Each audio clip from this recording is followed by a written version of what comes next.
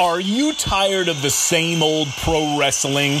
Then check out the amazing action on Powerslam.tv, the biggest indie pro wrestling channel in the world. Get over 4,000 hours of the best pro wrestling events from over 110 of the biggest names in the industry from over 15 countries around the globe. Get your free trial today at Powerslam.tv. The following is brought to you by the Social Suplex Podcast Network. Hello, this is Zack Sabre Jr., New Japan Cup winner 2018. And you're listening to Keeping It Strong Style with my mates. Enjoy. Yo, this is Rich Latta from One Nation Radio. This is brought to you by the Social Suplex Podcast Network. We present to you the Ace of Podcasts, Keeping It Strong Style. Let's go. It's the Ace of Podcasts, Keeping It Strong Style. Covering New Japan, they ready to hold it down. Jeremy Donovan and the young boy Josh. Come and hit a job out in Barrio the Frost. From the Tokyo Dome over to the G1. Social Suplex is the network where we can get it done. I'ma chill and let them have it, cause this is just an intro. Keeping the strong style, 6 stars from the get-go, boy. Yeah, from Tampa Bay to the Tokyo Dome, this is Keeping It Strong Style with your hosts, Jeremy Donovan and the young boy Joshua Smith. And thank you for listening. Welcome to Keeping It Strong Style, the ace of podcasts on the Social Suplex Podcast Network. Jeremy Donovan here, joined by the young boy Josh Smith. On today's show, we will be discussing the new beginning in USA, the road to new beginning, and the new beginning in Sapporo, as well as covering all the latest news in the world of New Japan Pro Wrestling. You can support our show by subscribing to the Social Suplex Podcast Network on the podcast app of your choice and leaving a rating and review. You can also get all the podcasts and columns at socialsuplex.com. Go to socialsuplex.com/subscribe to sign up to get all the podcasts and columns delivered directly to your email inbox. This episode of Keeping It Strong Style is brought to you by Powerslam.tv. Powerslam.tv is an independent streaming service with over 4,000 hours of independent pro wrestling from companies across the world. If you use the promo code Social Suplex, you'll get a free month of that service. Also, make sure to check out our official Pro Wrestling Tees store, ProWrestlingTees.com/Social Suplex. Right now, we have the official Social Suplex Podcast Network shirt, as well as the Keeping It Strong Style shirt.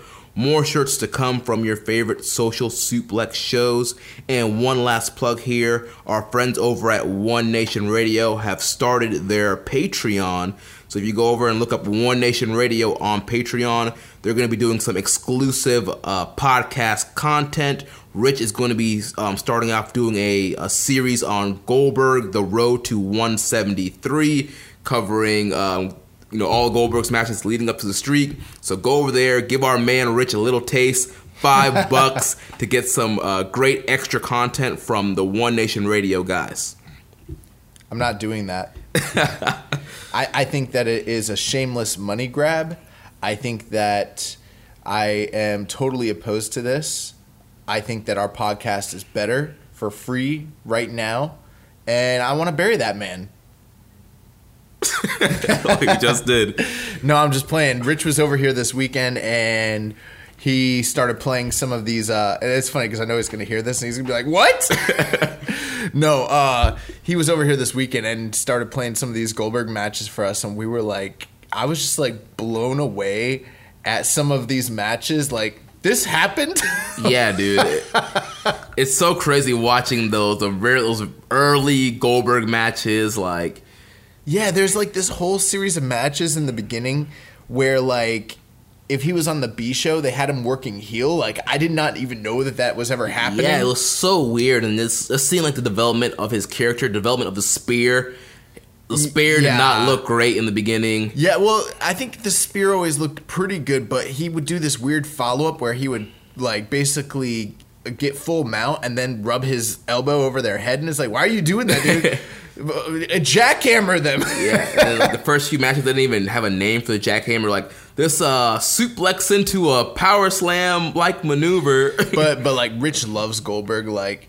anytime we're like, yo, we'll be chilling. We're like, what do you want to throw on? We'll throw out he's like, let's watch some Goldberg.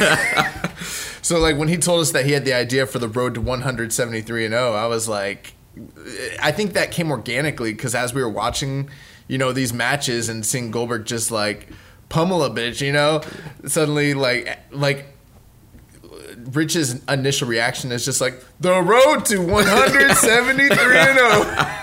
Oh my god! Although like I had mentioned something to Rich, I was like, how are you gonna do this? Because there's like a bunch of matches that were like not taped, or there's a bunch of matches where you wrestle the same guys. He's like, they're short. I'm just gonna go through them. I'm like, and then I looked at his record because I knew he'd wrestled Jerry Flynn a bunch of times. I was like, dude, I think he wrestled Jerry Flynn like. I looked it up. It was like something like almost 20 times. Like, so out of that 173-0, like Jerry Flynn got beat like 20 times. Oh my gosh! But no, I'm excited for what they're going to be bringing to the table. You guys know how we do it. I keep with I was going to say Keeping It Strong Style, and I was going to say One Nation with Social Suplex. We bring you guys premium content, and I think it's an awesome move that that Rich and James are starting to branch out. And the one thing I can guarantee you is like Rich is an obsessed person, basically. Like when he gets an idea in his mind and what he wants to do, that's what he's gonna do. And like he's like, I'm already watching all this wrestling, right? I might as well put it out there. Dude, I had a college professor that always told me, find something you love to do and find somebody to pay you to do it. Yeah. And that's exactly what we've been trying to do here. That's what we're trying to do, people.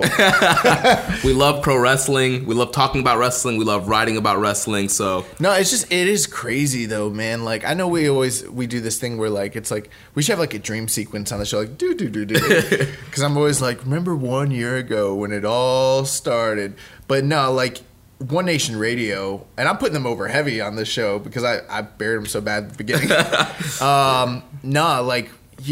Rich and James have been going like 6 or 7 years, just plugging away. And I mean, like, I can't even imagine that. Like, after 1 year of this, I'm like, wow, it's like this big part of my life. And like, Rich and James they've been podcasting before. Like, podcasting was like a popular thing. Man, they've been on all kind of platforms, all kind of sites, all over the place. And the honest truth is, like, Jeremy, as his own venture, had started Social Suplex. It was totally different. There was no podcast. It was a totally different thing altogether.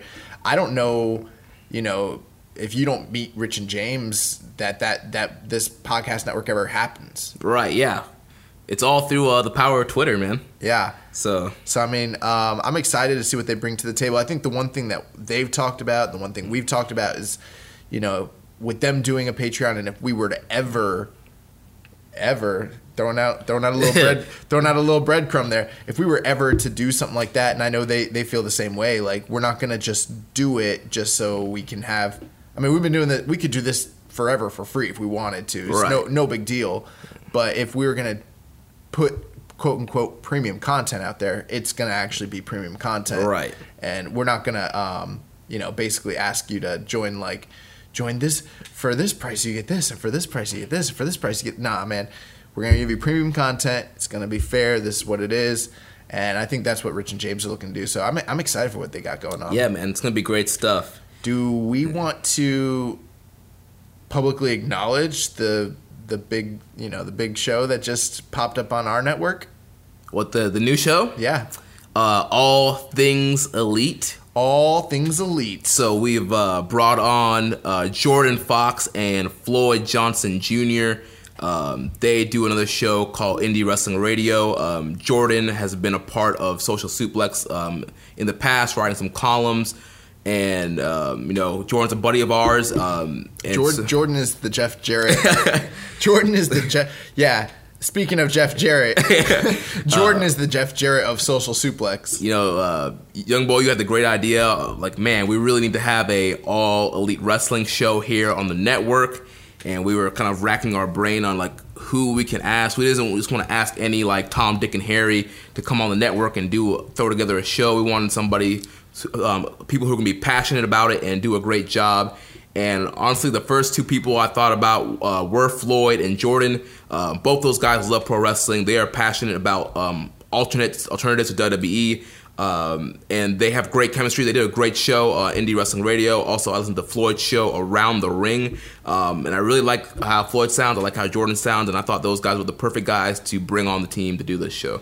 Yeah, it's kind of crazy. So I don't know if you guys remember, but a few months back on on this show and on some of our other shows that we do, we started talking. We were looking to expand, and so we started talking about like putting it out there. We were putting it out there in the universe, like The Secret. If you want to get involved, hit us up. And we did add a couple new shows, which we're very happy with and proud of. But dude, our inboxes were freaking flooded. Like every single I didn't even know that many people listen to all of our shows. Yeah. And it got to the point where we're like, dude, like so many people want to join the network, which was kind of like crazy.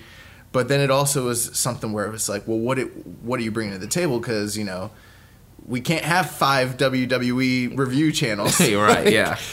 So we were looking for something that was kind of different, and so I knew that we needed somebody to cover, being the elite, all things, AEW, with everything that's going on. And I knew that I didn't want this show, I felt like the natural progression was if anyone was going to cover it, it would most likely be our show to some degree. And I imagine with the popularity of the brand, if it does take off the way it's supposed to, I'm sure some of our other shows like Keeping Us, or like One Nation Radio, Ricky and Clive, I'm sure Outsiders Edge, I'm sure they're all going to talk about it, because those shows are not dedicated to just one particular brand of wrestling or anything like that, especially with like One Nation Radio kind of being like our flagship essentially.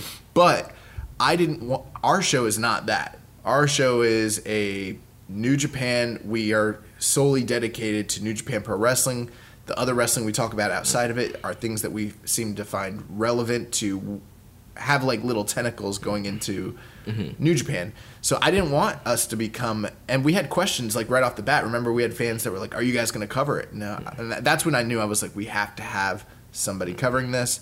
And, we just asked ourselves, like, when you need to go to war, who do you look to? You look to your blood. You look to your brothers. You look to the Clique.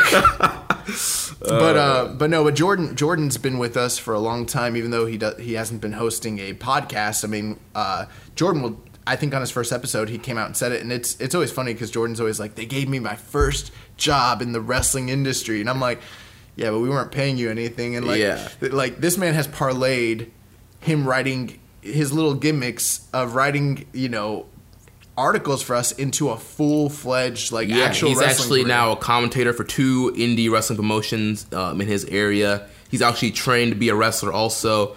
Yeah, he's in the industry. Yeah. And we hung out with him, and we stayed with him and Floyd during All In Weekend. And I remember just telling him, like, bro, you are the Jeff Jarrett. You took literally like a job writing columns for us, and literally through that parlayed it into like. I wrote him a letter of recommendation talking about the great job he did at Social Suplex, and the next thing you know, he got these promoters out here like bending over backwards to like bring him in, like, and little did they know, like, to start out back then, like, he had like just a few columns with us, and then suddenly like. But he's got the goods. I mean, he's running his daily podcast. He's got the podcast he does with Floyd. He's doing all these commentating roles.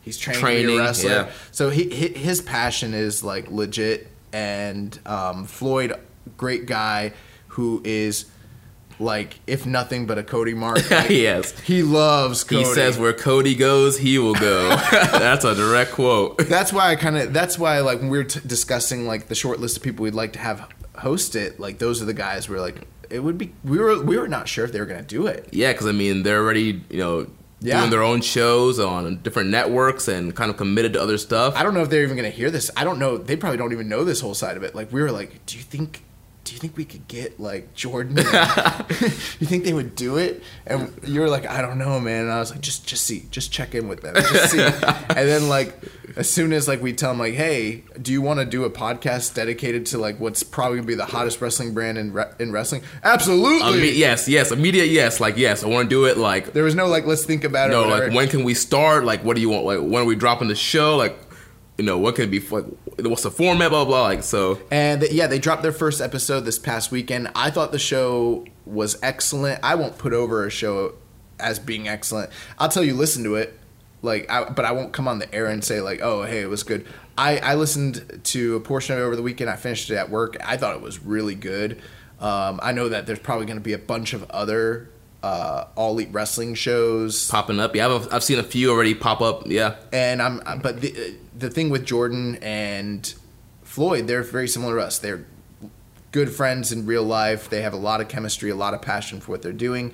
I thought that the first episode was great. They've got a lot of content to cover in the coming weeks. So if you guys are listening to this show, I know not all of you like the Elite. There's probably some people being like, why are they talking about the Elite? Talk about New Japan. Well, for those of you who feel that way, you will probably hear a lot less about the Elite on this show going forward. But with that being said, we have a whole new show dedicated to it. Right. So give them a listen. Every Saturday, All Things Elite will be dropping here on the network. Keep listening to us though, because we're still really good. But yeah, that's enough for the shameless plugs. Let's move on to the ace of podcasts. Yeah, so let's jump into things. The kind of the hottest topic we need to cover first is the dilemma with the New Beginning in USA show. They should have given full refunds. They are the scum of the earth. They're out here false advertising. New Japan is done in the U.S. They are done. That's it for them. All right, let me read this statement here from New Japan on their website regarding the New Beginning in USA. They say, it is with great disappointment that we must announce that due to the ongoing 2018-2019 United States federal government shutdown, we are unable to obtain visas for our Japanese talent who are looking forward to seeing our U.S. Fans at the New Beginning in USA.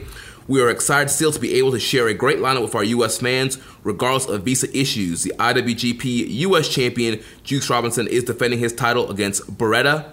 And the Great O'Khan, who is flying in from England, will be debuting in New Japan.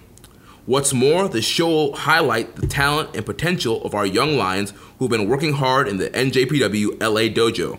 We are looking forward to being able to celebrate the abilities of the exciting new generation of young NJPW wrestlers. Dated January 24th, 2019. Yeah.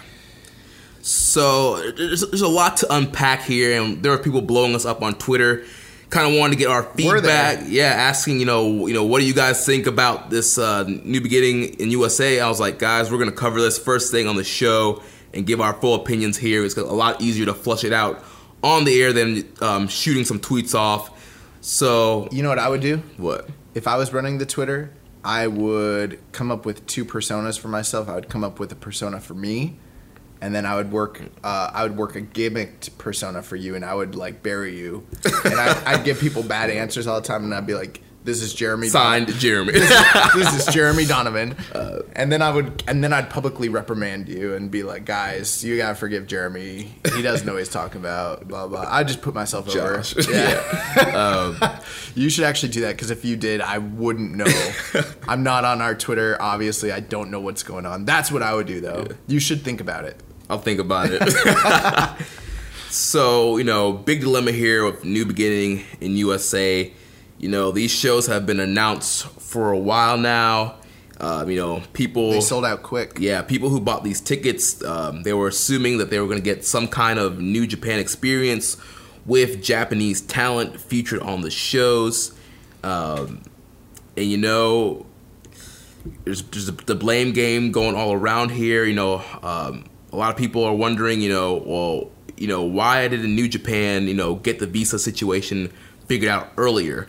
According to reports, they filed for visas in November, only a few months before these shows. But as I see it, man, New Japan's been coming. They've been sending talent over to the U.S. for a while now. I think they know how long it normally takes to, obtain visas, and obviously they couldn't predict a government shutdown. So I would assume that was probably a normal time period for them to get the visas. But I don't know. I mean, I know who's at fault here. It's the alt-right. They caused the government. It's them radical left-wingers. That's who caused it.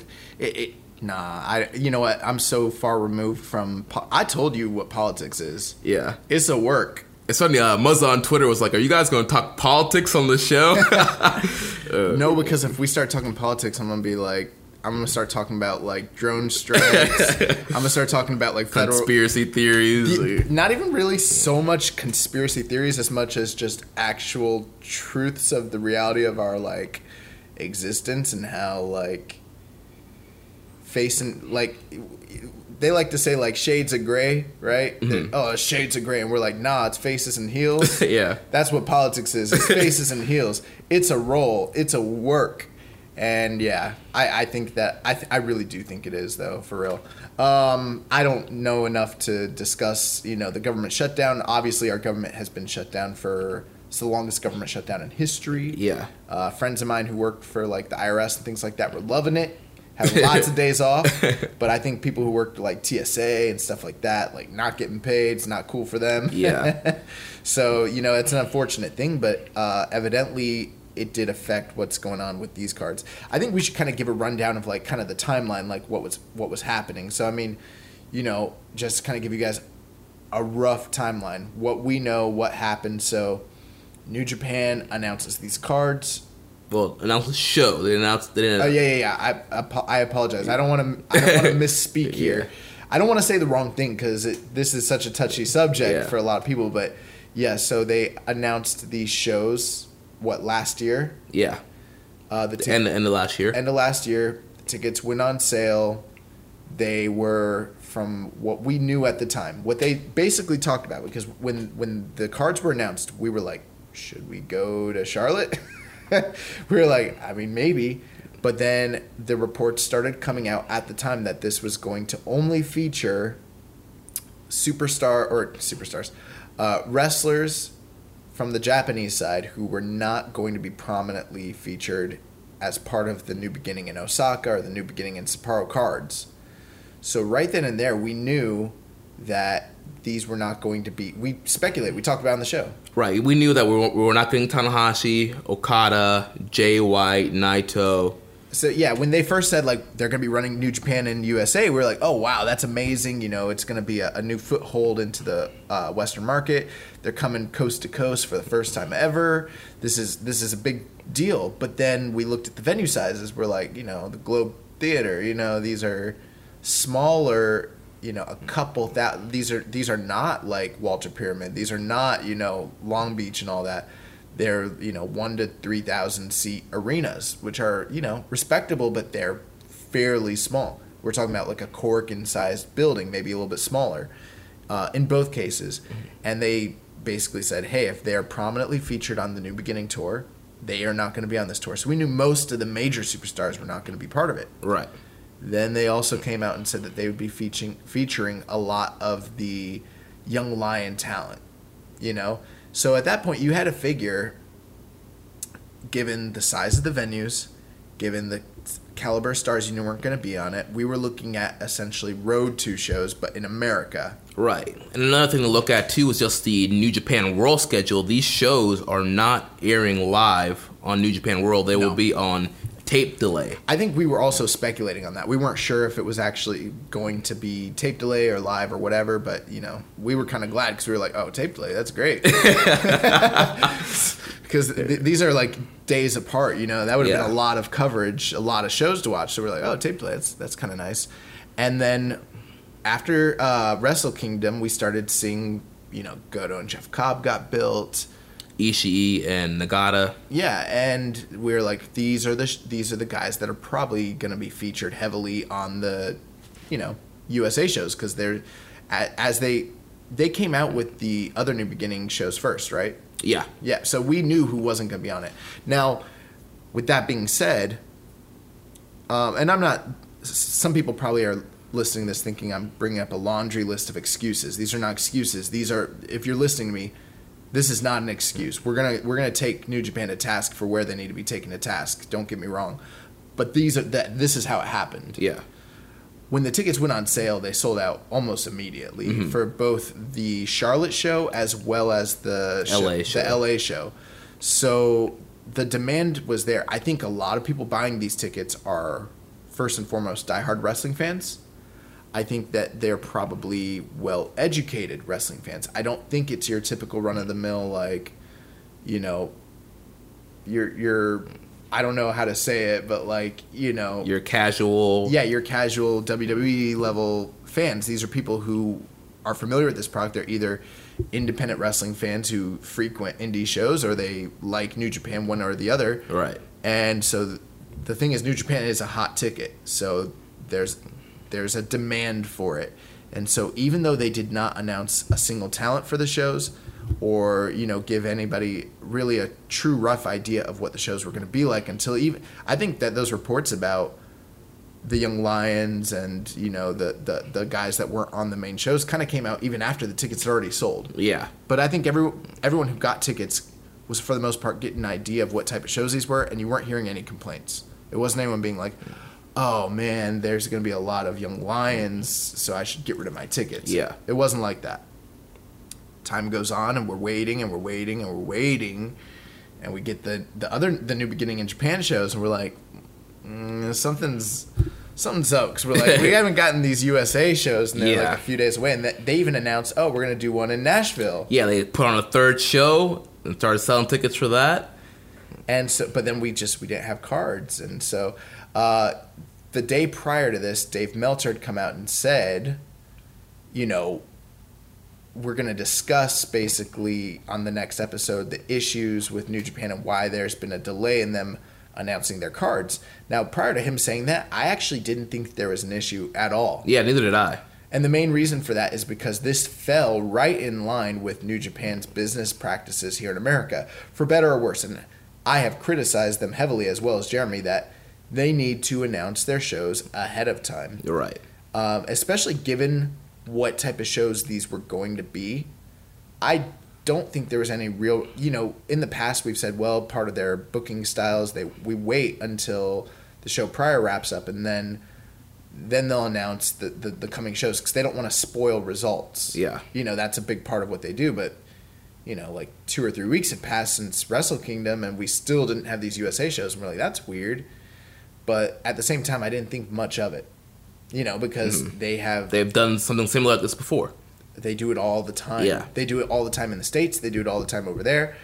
And so they just hadn't announced the cards. And I don't know if, like, people... I can't imagine what it was like being a ticket holder, kind of like being like, what am I going to see? It's like a few weeks away. Yeah. And there's no cards announced. And then, what was it, Tuesday night? Yeah, whenever... The 24th, because the cards were announced the same day that they had put that statement. I thought that was a day after. I think it was. I'm pretty sure that they announced the cards like the day before. It might have been. Well, depending on the Japanese timing, it might have been the same day or right after. But they announced the cards first. Regardless if it was the same day or right after, they announced the cards for the U.S. shows first. And then people lost their minds. And then later on, after they announced the cards, they came out with that statement that I read at the top of the show. Yeah, the New Beginning in USA cards dropped a whole day before they released that statement. That statement was not the same day. Gotcha. They did that on the 23rd, and then they came out with the press release the 24th. Yeah. So I think that was a big misstep on New Japan's side. They really should have gotten out in front of this thing way ahead of time and put out their release then saying, hey guys, you know, we're having visa issues. We're hoping to have Japanese talent on the show. If we can't get this resolved, like, we will have to come up with an alternative card to let people know ahead of time, instead of, you know, announcing these cards and then, oh, by the way, guys, we've been, having these visa issues, and now there's going to be no Japanese talent on the show. Yeah, that's a great point. So, I mean, what happens is the 23rd comes around, late night, early morning, they announce the shows, and I wake up and, like, the internet has exploded. Yeah, Twitter's on fire. Yeah, everyone is freaking out. The keyboard warriors and the Fed defense squatters, like, jump onto their podcasts and jump onto their blogs. That was a good morning to be part of FDS. Yeah. If you were if you're a WWE fan who hates New Japan or whatever, and there are quite a few of those types of fans, believe it or not, that was like a great morning. You were lapping it up, people just freaking out. And the funny thing is, I was listening to a lot of shows and listening to a lot. I don't think, like, if you're credible, you're not going to hear like Dave Meltzer coming out here or whoever coming out and saying foolishness, but I heard people talking about like, oh, they false advertised and this and that and the other, and it's like, I don't know, there's just a lot of people kind of talking like knee-jerk reactions to this thing, Yeah. And not only that, the fans, especially a lot of fans who are not even fans of New Japan, or if they are, who aren't aware of like current events were going on. There's a lot of people who didn't know that our government was shut down or how that might affect what was going on. Yeah. Just like literally like immediately, these guys planned this. We've been bamboozled. Yeah, it's the plan all along. They finessed us. Yeah, they need to cancel the shows. They need to refund everybody their money. They waited to the last minute so that everybody would have to be unable to sell their tickets and blah blah blah. And so that's kind of what happened. And then the next day they came out with that statement, yeah, which did fall in line with what Dave Meltzer had said on the 23rd. He was the first one to come out and say, basically, they tried to get visas, they couldn't get them, and this is what's happening. And now we're here. Yeah. So that's like the whole timeline of where we're at. So let's discuss this issue and let's just break it down and let's talk about what this all means and what the reactions are and everything. Yeah, so I mean, on New Japan's side, like I stated a few minutes ago, I think they definitely should have come out with what was happening earlier, let fans in on the loop, and try to get ahead of this whole narrative that they were false advertising. But then on the well, let's say this, okay? I'm not gonna stick up for them because I think that there's no way to put this other than that it's a failure. Mm-hmm.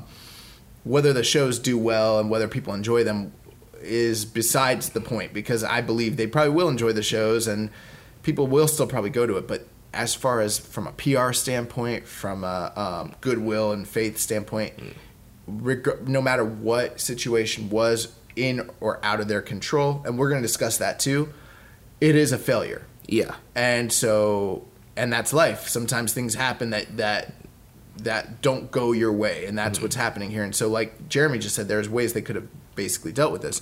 But one thing I do want to say, there was a lot of I saw a lot of people talking about, oh, they false advertised. And I'm glad you brought that up because Rich asked us a question. Can you explain the difference between false advertising and what happened with the New Japan cards? Okay. So I will give you an example, and I think it's a relevant example because it just happened this weekend. False advertising is when you book the Royal Rumble and you advertise to sell tickets that you are going to have a title match between Brock Lesnar and Braun Strowman. And so everyone who buys tickets is under the assumption that that is the match they're getting. Or you advertise that John Cena will be in the Royal Rumble. He was featured on most of the posters as one of the front center guys. These are big names that move numbers, and they had a big arena to fill. And the reports were coming out for a while that that was not what the plan was going to be, but that's what they advertised to people. Then a few days before a few weeks before the show, oh, Braun is not going to be facing him. It's going to be Finn Balor. Oh, and then the day before, oh, Cena is injured, even though it's a storyline. Even though they wrote him off in storyline, whether he is injured or not, I don't know if it's a work or if it's a shoot. From what I'm hearing, it's a work. He actually has filming commitments. Right. That is false advertising. Mm-hmm. And it is funny that people are taking this company to task when they never announced a talent. They never announced a single person. Right. There was no cards announced when tickets went on sale. And, honestly, that's on fans. We have, in this kind of day and age of the FOMO era, the fear of missing out, fans, when shows get announced, they blind buy tickets and they buy tickets without cards being announced. And hey, we're guilty of that too. We have MSG tickets, and there's no card announced. We have NXT TakeOver tickets. There's no card announced for that. But going off the assumption of the show and the company, you have that assumption of of what to expect. And they call it buyer beware. Yeah. And so, as a fan, I mean, I'm not trying to come out here and blame fans, but you got to think like I'm not going to blame the fan, and I see what you're saying, Jeremy, and it's a valid point. When promoters are given the ability to, when they sell out a card with no card, when they sell out a show with no card announced, then that allows them the luxury to do whatever they want at that point. So yes, to some extent, I agree with you. If the fans continue to buy tickets before a show is announced, like let's say WrestleMania goes on sale next week and everyone buys tickets, and then it sells. Yeah, Mania tickets already. They are on sale? Yeah, they went on sale like November. Okay, so like let's say that the demand for WrestleMania was greater than it actually is, and it's sold out already. Well, now Vince and them have your money. They can do whatever they want. Same thing with New Japan. If Wrestle Kingdom goes on sale and they sell out, that'd be amazing. But if it did, here's my only thing with it.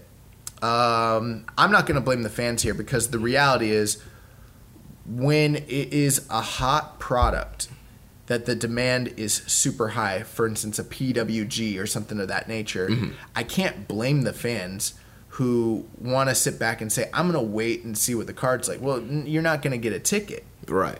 So I understand where that stance is coming from.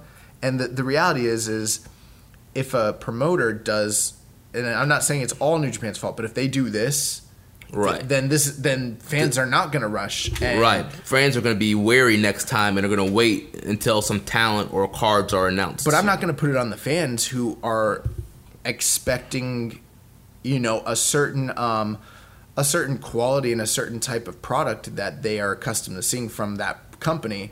Now, I don't think that they false advertised. They definitely didn't false advertise. Right. They didn't. All they advertised was New Beginning in USA. There was no talent, no card. So what was falsely advertised? They're doing 3 New Beginning shows in USA. The only way you could say they false advertised is if you're like, it's New Japan Pro Wrestling and there's one Japanese. Yeah, like there's almost no Japanese talent. Yeah. So that's not actually New Japan. That's where you might be able to say, well, it's false advertising. But then again, and we'll get to it here in a moment, that is not something that they could control. Right. That's something that there's no way you can convince me that New Japan Pro Wrestling didn't want to send Tomohiro Ishii or Jushin Thunder Liger. Yeah. They wanted to. Yeah, Liger, he's one of the first guys to, raise his hand when coming over to the U.S. But, I've heard the same argument from certain people. They're like, the fans should not be going out and, wait until a card is announced. But it's like, you can't. If it's New Japan Pro Wrestling and it's a 1,000 seat arena or whatever, and that the anticipation is high, it's like those Joey Janela tickets. Like that, the reason that it's hot is because the product's hot. If the product's hot and you want to be there, you got to get your ticket ahead of the time. That's just the name of the game. It is up to the promoters to deliver on the fans' expectation. Same way how MSG sold out. Like, they have a lot to live up to, and there are people who are like, oh well, they have your money now, and so they can book whatever kind of foolishness they want for MSG. It's like, well, they can, but it'll be a bad PR thing on the backside, and it'll look bad on them. If you want to kill the goodwill with your fan base, you can definitely do that. You know what I mean? Yeah. And I don't think that that's what they're going to do, and I don't think that's what they intended to do here. So that's the one thing I do want to say. I don't want to blame the fans. Now, I understand that whole line of logic, but I reject it from this standpoint. People thought that they were getting New Japan Pro Wrestling, and they're not, and that's why they paid that extra money. But one thing I will say is this. These cards really, truthfully, are not that different from what they were probably getting anyways. Yeah. I mean, with the addition of a few Japanese guys, a lot of this card is probably what you were going to see in some way. Mm-hmm. So you want to go over these right now? Yeah, I think we should go over them, and then we should also talk about the Japanese talent that was going to be coming that was unable to come over. Okay. So we have the New Beginning in Los Angeles. This is happening on Wednesday, January 30th. We have Alex Coughlin against Clark Connors, John Gresham versus Tyler Bateman, Colt Cabana versus Shane Taylor. We have Villain Enterprises of Brody King and Marty Scurll against Killer Elite Squad, Jeff Cobb against Carl Fredericks, David Finlay against Chucky T. In the main event, one time only, the reunion of Roppongi Vice, Rocky Romero and Beretta taking on Lifeblood, Tracy Williams, and Juice Robinson. Then we move on to February 1st, and this is the New Beginning in Charlotte. We have Carl Fredericks against Clark Connors, John Skyler and Colt Cabana against Shane Taylor and Lance Archer. We have Tracer X versus Great O'Karn in his USA debut. We have Jonathan Gresham against Jonathan Gresham and Jeff Cobb against Brody King and Marty Scurll. Alex Coughlin against Davey Boy Smith Jr. We have Hot Sauce Tracy Williams and David Finlay against Rocky Romero and Chucky T. And in the main event, we have the IWGP US Heavyweight Championship match with the champion Juice Robinson defending against Beretta. And then the final night is the New Beginning in Nashville, Tennessee. We have Carl Fredericks against Alex Coughlin, Jonathan Gresham and Colt Cabana against Shane Taylor and Lance Archer, Harlem Bravado against the Great O'Karn, Clark Connors against the villain Marty Scurll, Jeff Cobb against Brody King, and then the main event is a 6-man tag elimination match. Chaos versus Lifeblood. Representing Lifeblood will be Tracy Williams, David Finlay, and Juice Robinson. Representing Chaos, Rocky Romero, Chucky T, and Beretta. Yeah. I was trying to find the report of the Japanese talent that was supposed to be coming over. You don't happen to have that, do you? I don't. I mean, the main names that I know were Tomohiro Ishii, Yuji Nagata, Hiroki Goto. I believe Jushin Thunder Liger was supposed to be coming over. I believe Roppongi 3K, Sho and Yo were supposed to be coming over. Satoshi Kojima. Yes, Kojima. And, yeah, you said Liger. Yeah, that's pretty much it. Those are the guys that were going to come over. So, yeah, I mean... So, I mean, there's just a lot to talk about here. So, I mean, I will say this. There are people that basically... Well, one thing I will say is for the show in North Carolina, the main event is Juice and Beretta. That's a match that you were going to get regardless of whether this shutdown happened one way or the other. Right. They've been building that. It's the U.S. title, so obviously they were going to put it in the main event. My estimation is the three big matches that had kind of been built with storylines behind it was Juice and Beretta for the U.S. title, Ishii and Yuji Nagata, and then Hiroki Goto and Jeff Cobb. And that probably would have been for like the Ring of Honor television title. And those are like the three big singles matches that we're probably going to headline. We still have Juice and Beretta with them both being, U.S. citizens. We're still getting that show. One thing I do want to point out too is that match is being held in North Carolina. So the North Carolina show is sold out. The L.A. show is sold out, and we haven't heard any word about the Tennessee show for War Memorial Auditorium, but that's actually a bigger arena than the other two. And so I think one thing to keep in mind is that hypothetically, if New Japan was trying to give you the better, basically if they already have the money for those other two shows, what they could have done as a shady business practice, hypothetically, they could have tried to load up this show in Tennessee. Right. They could have put the IWGP U.S. title match on the Tennessee show instead of this Carolina show. To try to draw more tickets and keep them, in the black when it comes to this whole thing. And you'll notice that they didn't do that. They didn't make the fans in North Carolina suffer due to what's going on. They didn't say, oh, we already got your money, so we're going to take away your big match. No, they still put on the big match there, even though they've got your money. So I that is one thing I want to applaud them for. And I will say this too, and this doesn't excuse it, so don't think I'm trying to excuse it, but like we do have quote unquote New Japan talent. You know, you still have Juice, you still have Rocky Romero, Trent Beretta, Chucky T, Dave Finlay, to some extent Jeff Cobb, Marty Scurll, KES, and you know those are going to be your main like New Japan guys. Now, that doesn't mean that I would put my stamp of approval on this and say this is a New Japan show. Right. The same way when we went to the CES show in Daytona, it didn't feel like a New Japan show, even given all the New Japan talent, even having, you know, Golden Lovers against, you know, Naito and Hiromu. Yeah, like there was a lot about that show that did not feel like it was a New Japan branded show, you know? Yeah. And so I'm guessing that people that go to these shows. Now, I think one thing that's cool, maybe I'm wrong here, but I've got to imagine that they're going to have an actual New Japan style ring, New Japan style presentation. If they don't, then they probably need to do that. Yeah. Like they need to do whatever they can that's in their powers to actually present as authentic of a New Japan style product as they can. The other thing too is that it is kind of, these cards are not that bad.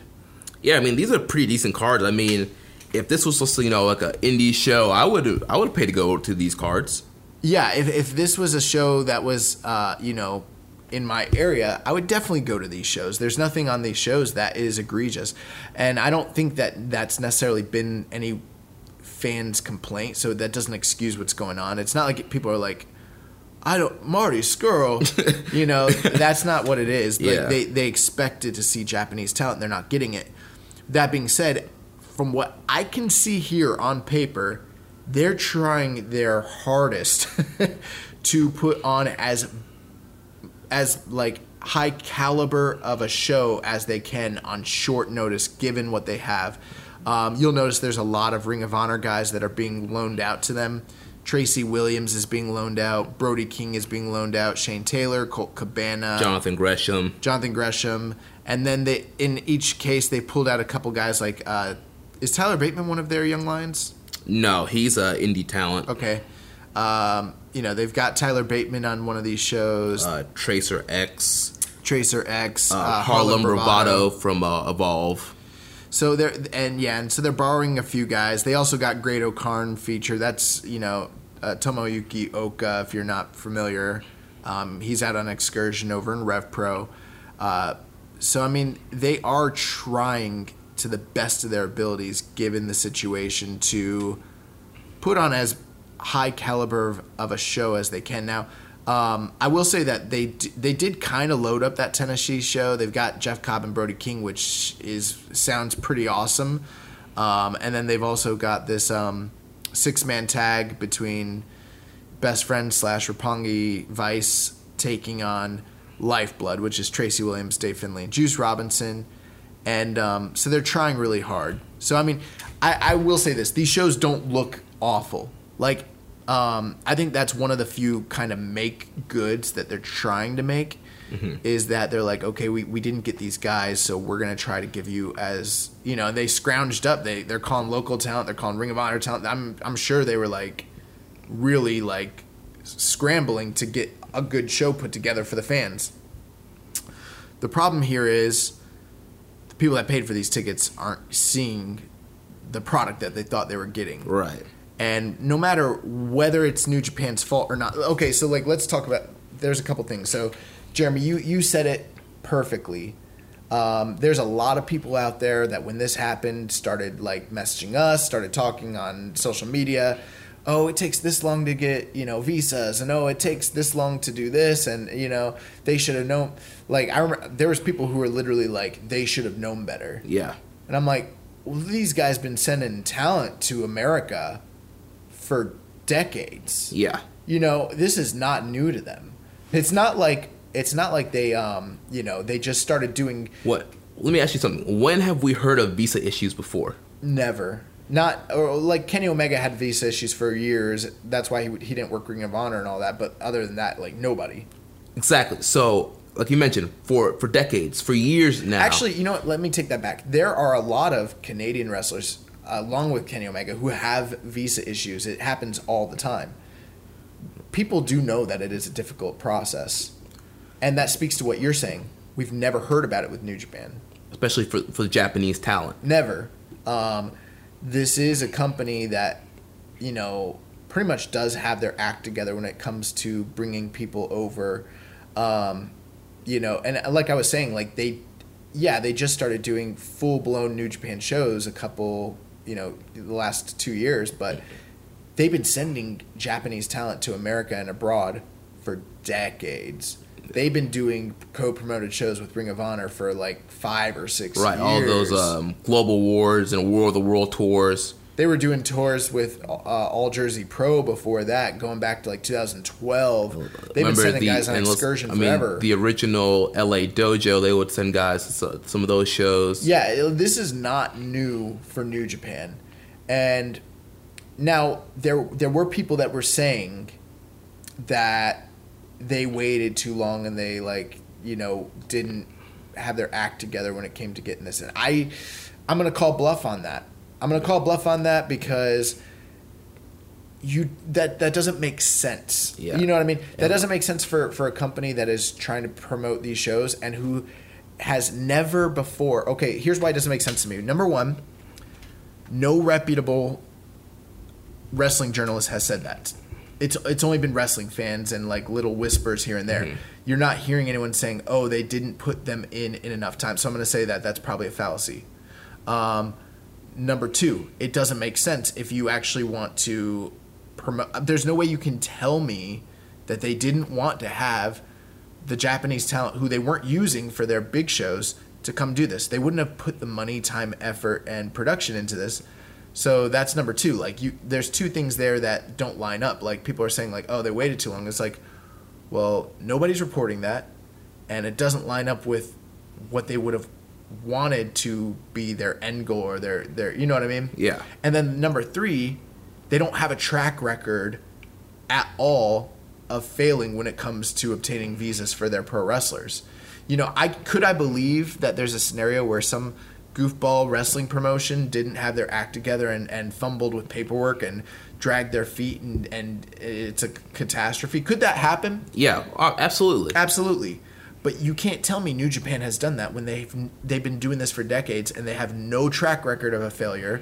There's no one reporting it, and it doesn't line up with what their goals are. So I'm going to say that's false. Mm-hmm. What's more likely, and what I believe, is that the government unexpectedly shut down. Right. I'm pretty confident in saying that if the government had not shut down, these guys would have gotten their visas, and we would have gotten Japanese talent on these shows. Yeah, I'm not an expert on how long it takes to get these or anything like that. I'm really not. But like you said, the reality is the answer that they're giving to us is that the government shut down, and due to those extenuating circumstances, they were unable to obtain these. So the government has been shut down since, and actually the government shutdown is now lifted. So thank God for that. There's a lot of people that I think the big question once this happened is like, oh my God, what's going to happen at MSG? Yeah. From all the reports and everything we're hearing, that's being handled. That's they're taking like precautions and extra measures to basically put all that into motion. So I don't think that this will be an issue going forward once WrestleMania weekend comes up. But the government shut down, December 22nd. And the point of contention was that President Trump wanted $5.7 billion in funding to, put a border wall against Mexico. And there was people on both sides that didn't want. One side wanted it, one side didn't. The government shut down, and so 800,000 federal employees have been out of work without pay. It went on for over a month. It's the longest shutdown of its kind in United States history. And there's people that are coming out here trying to tell us, oh well, it takes this long to. There was people who are like, oh well, not all facets of the government are shut down. They still could have got through. It's like, well, it's not just New Japan that's trying to get visas. Right. And the government came to a standstill. 800,000 employees. And the thing is, like, obtaining a visa, you're not just going through one government agency. There are several moving parts that are, from what I understand. And so those timetables are thrown completely out the window when people are just not showing up to work. Exactly. There's a shutdown. Like, there was no way that New Japan could have prepared for this. Yeah, no one could expect for this to happen. So there are those fans who are like, if I will say this, if you're a fan who's like, they wanted this, that's stupid. They did not want this. If you're someone who's like, they planned this, how does that make sense? How does them not bringing Japanese talent be part of their plan? That's stupid. And for fans who are like, oh, well, they should have gotten it quicker, you're wrong. You're wrong because they've had the same business practice for decades. It's never failed them before. The most likely scenario is the one that's right in front of all of our faces. Like, I know everyone wants to be a conspiracy theorist and put on their tinfoil hat and say it's this or that, but like sometimes it's pretty simple. The government shut down. They're a foreign company with foreign talent, and they were unable to obtain visas for the show. That's the story. That's what happened. Now, with that being the case, when did it look like they weren't going to get these visas is the real question, and how should they have handled this? Right. And which I've been saying on the show, they should have gotten out way before. As soon as they realized they were having issues and it was getting too close to the show, they should have gotten out ahead of this thing and released a statement saying, we're working on getting the visas, we're having issues due to the shutdown, we'll keep you updated. Something like that, I just have to wonder and speculate because that sounds good in practice, and I understand what you're talking about. You're talking about being transparent with the fan base, and because at that point it still keeps a level of goodwill. Mm-hmm. But I also have to imagine how people would have reacted, and I gotta wonder what the appropriate response really is, and also how people are going to respond to it. It seems to me that New Japan was in a bad spot no matter what they did. But I definitely think they would have been in a little bit better spot if they came out before, because the way they did it here, man, they announced these U.S. cards, big announcement, and then it's like... I'm just being analytical. I'm not disagreeing with you. I'm just thinking out loud. Yeah. But I'm saying, because I don't find myself on one extreme end or the other. I'm kind of in the middle, I guess. So, like, because I think what they were hoping for, and this is the unfortunate thing, I think they were hoping that this issue would resolve itself and that the visas would come through. And, day by day, it just didn't happen, and it didn't happen. Mm-hmm. And you have to wonder, at what point do you make that decision? Right. You know what I mean? Yeah. Like, it sounds good in theory, like, they should have told everybody ahead of time. Well, it's like, when in the process, and this is where you can criticize them, because if what we're saying is true, we're saying they've gone through this process a million times. Well, what about this one time where they're going through it and then it's not happening?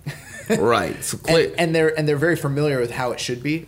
When do they come out and say, guys, this thing might not be happening? Yeah. When do they do that? Yeah. From a moral standpoint, as a company and keeping transparency, do they do it 3 weeks out, a month out, 5 days before? When do they? What do you think? When do they do that? Personally, if it was me, I think maybe a month out. It's or the beginning of January. Hey guys, we have applied for the visas for Japanese talent. Unfortunately, due to the government shutdown, we haven't been able to obtain those visas. We are working on it, and we're hoping that we'll be able to get the Japanese talent their visas in time for the shows. If not, we will have a plan to still give you a card that represents New Japan Pro Wrestling, and try to get a month ahead of time. Everybody who has their tickets know the situation that's going on, and then as it gets closer, you can be like, hey guys, we couldn't get the visas, unfortunately, because the government's still shut down and they haven't gotten to our request yet. So due to that issues, we have reached out to our partners at Ring of Honor. They are going to be supplying some talent to help fill these cards out for you. Here's what we have planned for you guys. Here is where I'm a little bit critical about all of this. January 8th, they announced the New Beginning in Tennessee, or in Nashville. We kind of knew that they were going to be doing a third, and there was even plans at one point for a fourth show. So, we knew that they're not going to go from LA to Charlotte and not do anything in between. That doesn't make fiscal sense. Yeah. So we knew that they were, and there was rumblings that they were going to announce other shows. So I don't think that they just suddenly, were like, oh guys, we're going to do a show, early January. They just decided that. I think that was always the plan. They probably just didn't have everything worked out. But January 8th, they did announce that show. When they hadn't announced it, they put the tickets on sale. 2 weeks later, we don't have, the cards ready.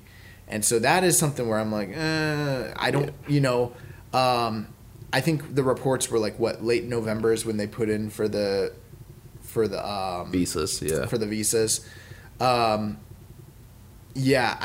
have to wonder, one thing too, I would question is like, they come out and they say, this is what's happening.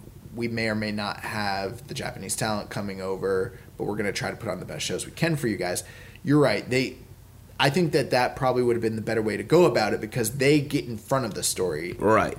But what's the fan reaction going to be? I mean, regardless, there's probably going to be heat. And there are going to be people, mad, disappointed to be, hey, I booked plane tickets, I booked the hotel.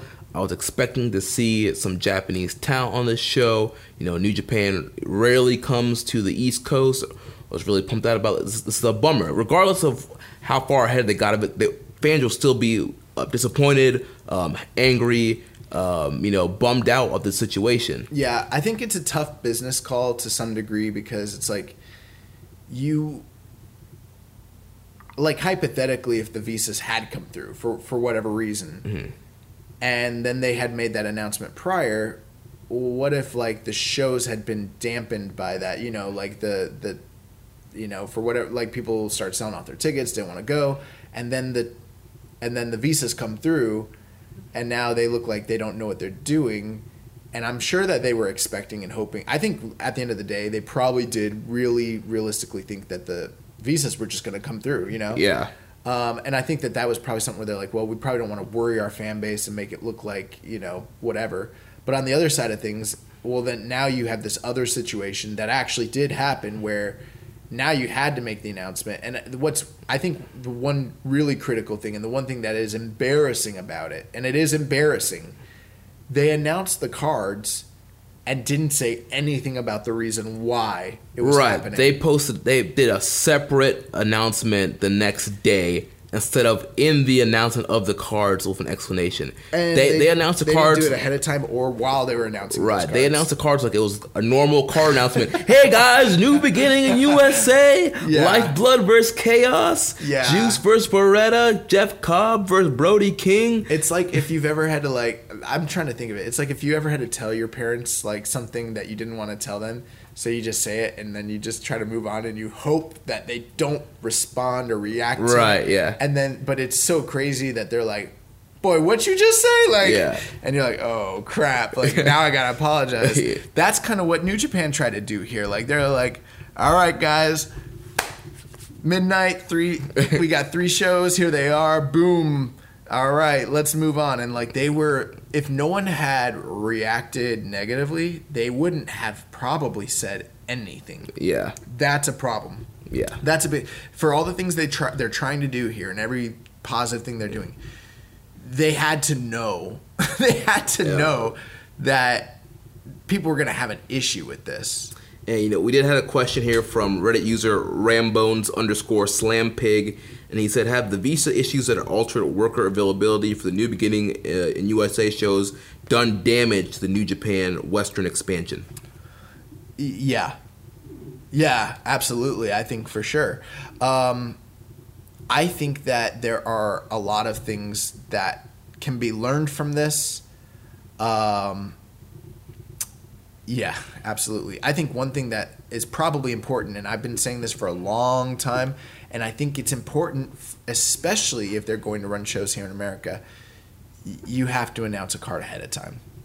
You have to announce a card ahead of time, and now this is probably going to create a situation where they really are going to have to do that. We saw where they had issues with the show at the Cow Palace. New Beginning what was it?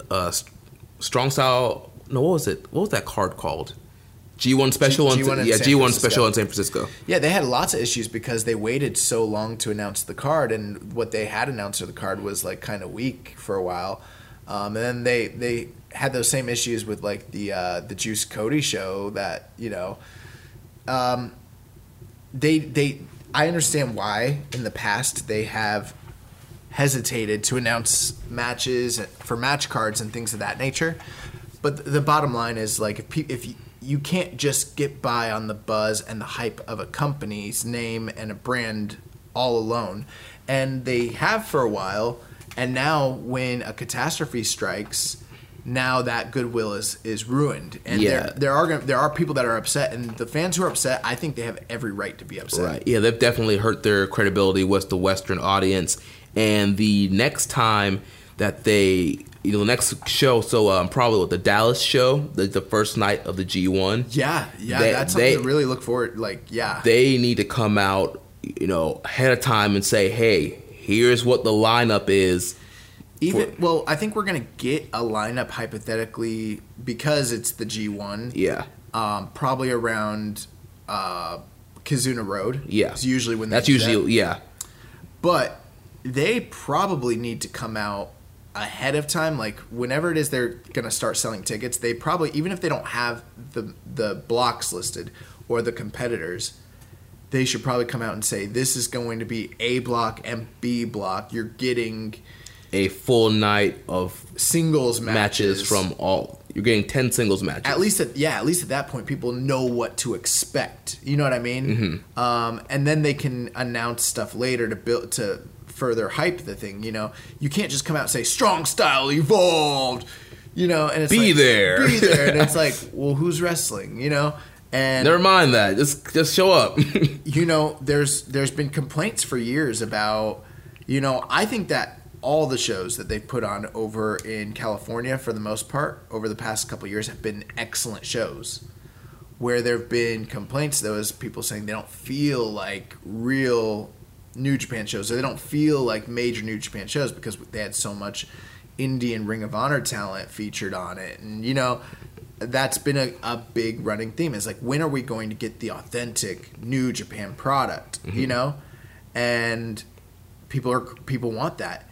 And then I think that people who are going to these shows probably assumed, oh, it's a New Japan branded show, like that's what I'm getting. And it's like, we're going the total opposite way. Yeah, it's like you're getting a Ring of Honor show. You're basically getting a Ring of Honor show, essentially.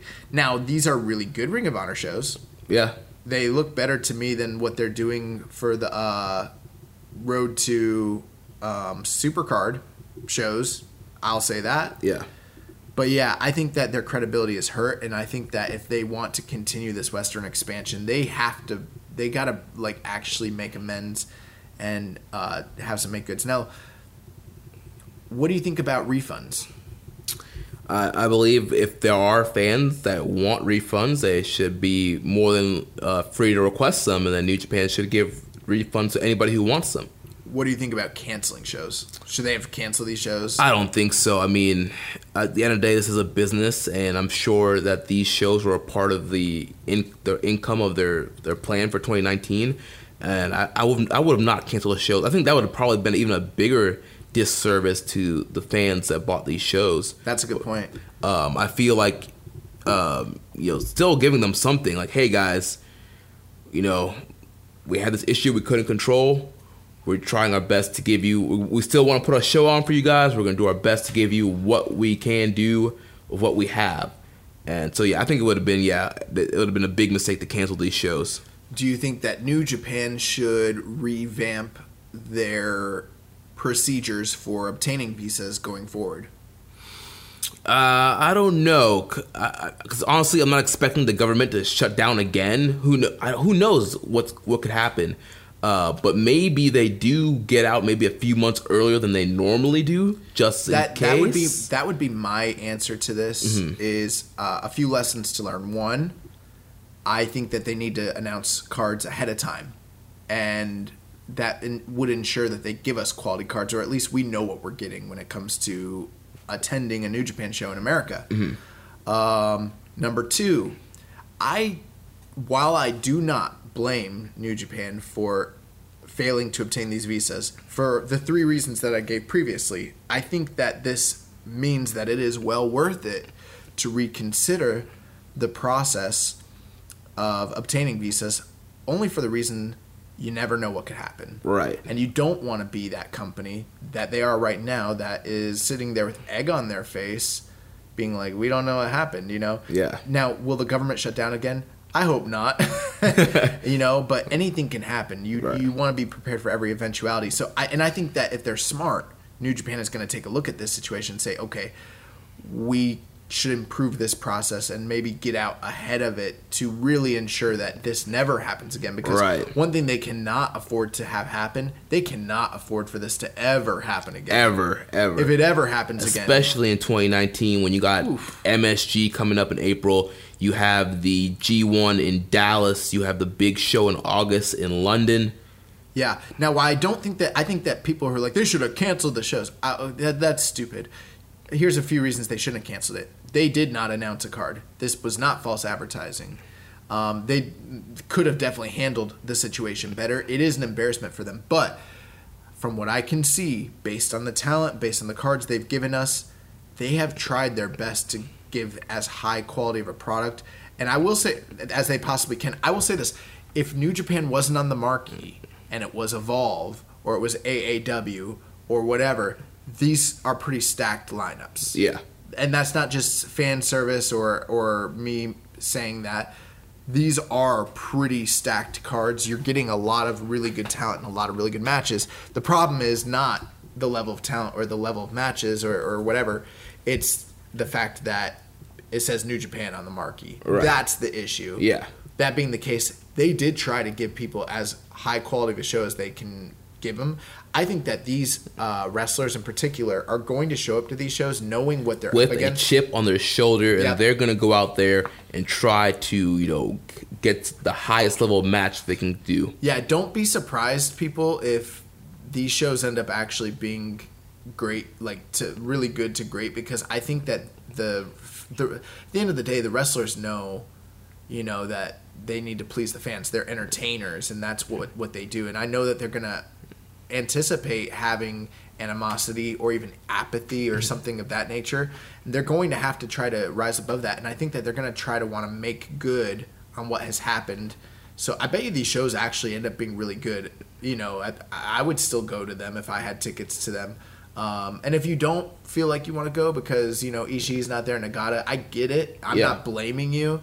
You have every right to be mad at New Japan for this, but I think that we need to put things in perspective, because the initial reaction from fans who didn't even look into it, I saw people being like, well, now we know we're not getting Naito, we're not getting Okada, this is false advertising. I'm like, those guys were never coming in the first place. They were never coming. You don't know what you're talking about. Oh, they twiddled their thumbs and didn't get the visas. Come on, dude. They wanted to bring their talent. Do you think they want this to happen? They did not wait like a week before the shows and be like, oh, you know, crap, we need to get these visa things, and, you know. This is not something New Japan wanted to have happen. Like, this is a PR nightmare for them. So, and, you know, all those people that are expecting your Tanahashis, your Okadas, and Naitos, like, please explain to me how that they are supposed to wrestle at New Beginning in Sapporo and Road to New Beginning and get to the USA on the same day. I also think it is funny how many people are on, like, Twitter and the internet being upset that this happened, but not knowing the government was even shut down, like being totally clueless about it. And it's like, dude, you not know what's going on? Right. And I don't think there's hope for those fans. Like, I can't, like, what can I say? You know? You know, you don't know that's going on. Like, I don't know what to tell you. You know? But for those reasons, I don't think they should have canceled the shows. I think refunds are definitely a valid thing. I don't know what their policy is in handling that. It is unfortunate that this happened, and I think the worst part about it, I think the worst two things about it is they didn't get out ahead of it to be transparent. That hurts the goodwill with the American audience. And number two, they try to give us the cards and not say crap about it. Right, yeah. And if everything would have been smooth, they wouldn't have said crap. Yeah. That's wrong. Yeah. That's wrong. Yeah, that was kind of messed up. Yeah, and Harold, if you're listening, our good friend Rocky, come on, guys. tighten up. Yeah. If you knew to do better, you would do better. And I think you guys know to do better. So, let's get it together. We don't want, with us being New Japan Pro Wrestling fans, I mean, I understand the situation. I do feel for them. It's unfortunate what's happening. And I feel for the fans. But at the end of the day, the one thing I will say, these cards are good. I think they're going to be an entertaining night of wrestling. And I think that people should go to these shows with an optimistic, outlook on it. If the shows end up sucking, then, I don't think they will. I don't think they will. That would suck, but I think these are going to be good shows, and hopefully nothing like this ever happens again. Yeah, that would be a disgrace if something like this happened again. And I think the positive out of it is New Japan has learned a big lesson, and hopefully this betters. Unfortunately, for those who are having a bad experience, I do feel for you, but I think going forward, this will probably ensure that people have a more positive experience with New Japan if they continue to expand here. But they got to bring it, because they got a 20,000 seat arena in Texas to fill out later this year, and I'm sure they want to run tours like this in the future. They're gonna need to announce what's coming up. That's just what's gonna have to happen. Yeah. And we had a question here concerning Lifeblood from Reddit user FLIJ. He said, what do you guys think of Lifeblood? Will they be brought over to New Japan Pro Wrestling and get some boys off the NJPW roster added to Lifeblood? I think that it would probably be... I don't know. I mean, I could see it going one of two ways. I could see it being something where it's like only somewhat acknowledged by New Japan. Like, for instance, if they let's say they bring over Tracy Williams for a tour, or Bandito. I'm sure they would have them team with Dave Finlay and Juice. Yeah. They might not do a full, we're a whole faction in New Japan sort of. T-shirts, logos on the name tag, on the nameplates. Yeah, they might not do that, but they might acknowledge that these guys are a team in Ring of Honor. The other thing too is they could try to elevate Juice in New Japan and actually make Lifeblood a thing there too, especially if it actually does take off and becomes a popular thing and they're selling merch. Then I'm sure they would do it at that point. What do you think? Yeah, it'll be interesting to see. I mean, the faction's already kind of big as it is, but I mean, New Japan usually puts a lot of people in factions too. So I could see them doing potentially a Japanese Lifeblood side, and then you have, almost like the Bullet Club, where you had your quote unquote Bullet Club Japanese team, and then you had the Bullet Club America team, which ended up being the Elite. So you could do that where in America it's Haskins, Williams, Bandito, and Tennille Dashwood. And then you go to Japan, and then you have some other guys that are kind of the Japan base. They could do that. That's why I feel like they won't do that. I feel like Juice and Dave Finlay will just be New Japan guys, and then if they bring over, whoever, some of those guys you just mentioned, like Mark Haskins or whatever, he'll probably team with them, and it'll probably be acknowledged that these guys have a team over in Ring of Honor. Yeah, but I don't think that they'll start a whole Japanese side of things. I would be surprised if they did that. Yeah, I think the Honor Rising shows coming up at the end of this month, we'll see what they kind of do, because I'm sure that some of these Lifeblood guys will be featured on the card. Yeah, I mean, that's the main reason is because I don't see any of those guys becoming contracted talent to New Japan unless something changes. They could, but yeah, unless they're running regular tours of New Japan, I don't see Lifeblood becoming a whole thing. But I think that there's a lot of possibility with Lifeblood, and hopefully it becomes something. It also could just be one of those random Ring of Honor factions that lasts for a few months and then you kind of forget about it. They've had a ton of those. Yeah, it happens all the time. Yeah, so we'll see what happens there. So that pretty much wraps up our discussion on New Beginning in USA. Let's turn our focus to what's happening over in Japan. So starting today, we had the Road to New Beginning. Obviously, you guys know we record on Mondays. So the first televised Road to New Beginning show is already up on NJPW World. going to go over that card. Should we do results or just not spoil them for now? Yeah, I would say let's hold off. Let's not spoil it. All right, so I'll just say I'll run down the card for this show. Then there's also shows Tuesday and Wednesday, and then we'll see if there's anything that kind of piques our interest on these cards. So on the card that's up already right now, they had Ren Narita and Minobu Nakanishi taking on Yuya Uemura and Yota Tsuji. Toa Hanare and Hiroshi Tenzan against Shota Umino and Ayato Yoshida. We have Taguchi Honma, Yano, and Makabe taking on Ishimori, Owens, Tangaloa, and Tama Tonga. We have Yoshihashi and Kazuchika Okada taking on Yujiro Takahashi and Bad Luck Fale. We have Kushida and Hiroshi Tanahashi taking on Gedo and Jay White. Then we have an elimination 10-man tag in the main event. Shingo Takagi, Bushi, Sanada, Evil, and Naito against Desperado, Kanemaru, Taichi, Zack Sabre Jr., and Minoru Suzuki. I've said it on the show before. I love the elimination tag matches, the Survivor Series style matches in New Japan. The cool thing about them usually is you can win by all the standard, knockout, pinfall, DQ, submission, but also over the top rope, ring out is also, so like you can't go over the top rope. So it's also like Royal Rumble rules. Yeah. And it's a elimination style. So that's a match that I would say on this card looks most appealing to me. The other one would be Kushida and Tanahashi teaming up for probably what's the last time. Yeah. To take on Jay White and Gedo. That sounds interesting to me. Everything else on here is pretty standard. I mean, the Young Lion match in the beginning is probably going to be pretty good, but those are the matches that really stick out to me. The top two build matches. Yeah.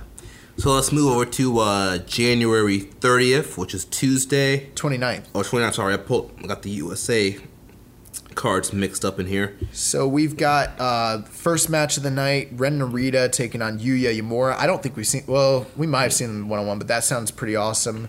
Nakanishi and Tenzan, oh my god, taking on Shota Umino and Ayota Yoshida. We got match number 3, Ryosuke Taguchi and Toa Hanare taking on the team of Taiji Ishimori and Yujiro Takahashi. Match number 4, we've got Tomoyoki Hanma and Toriano and Togi Makabe taking on the team of Chase Owens, Tangaloa, Tama Tonga. The fifth match of the night, Yoshihashi and Kazuchika Okada taking on Jay White and Bad Luck Fale. And then match number 6, Shingo Takagi, Bushi, Sanada, Evil, and Tetsuya Naito taking on El Desperado, Kanemaru, Taichi, Zack Sabre Jr., and Minoru Suzuki.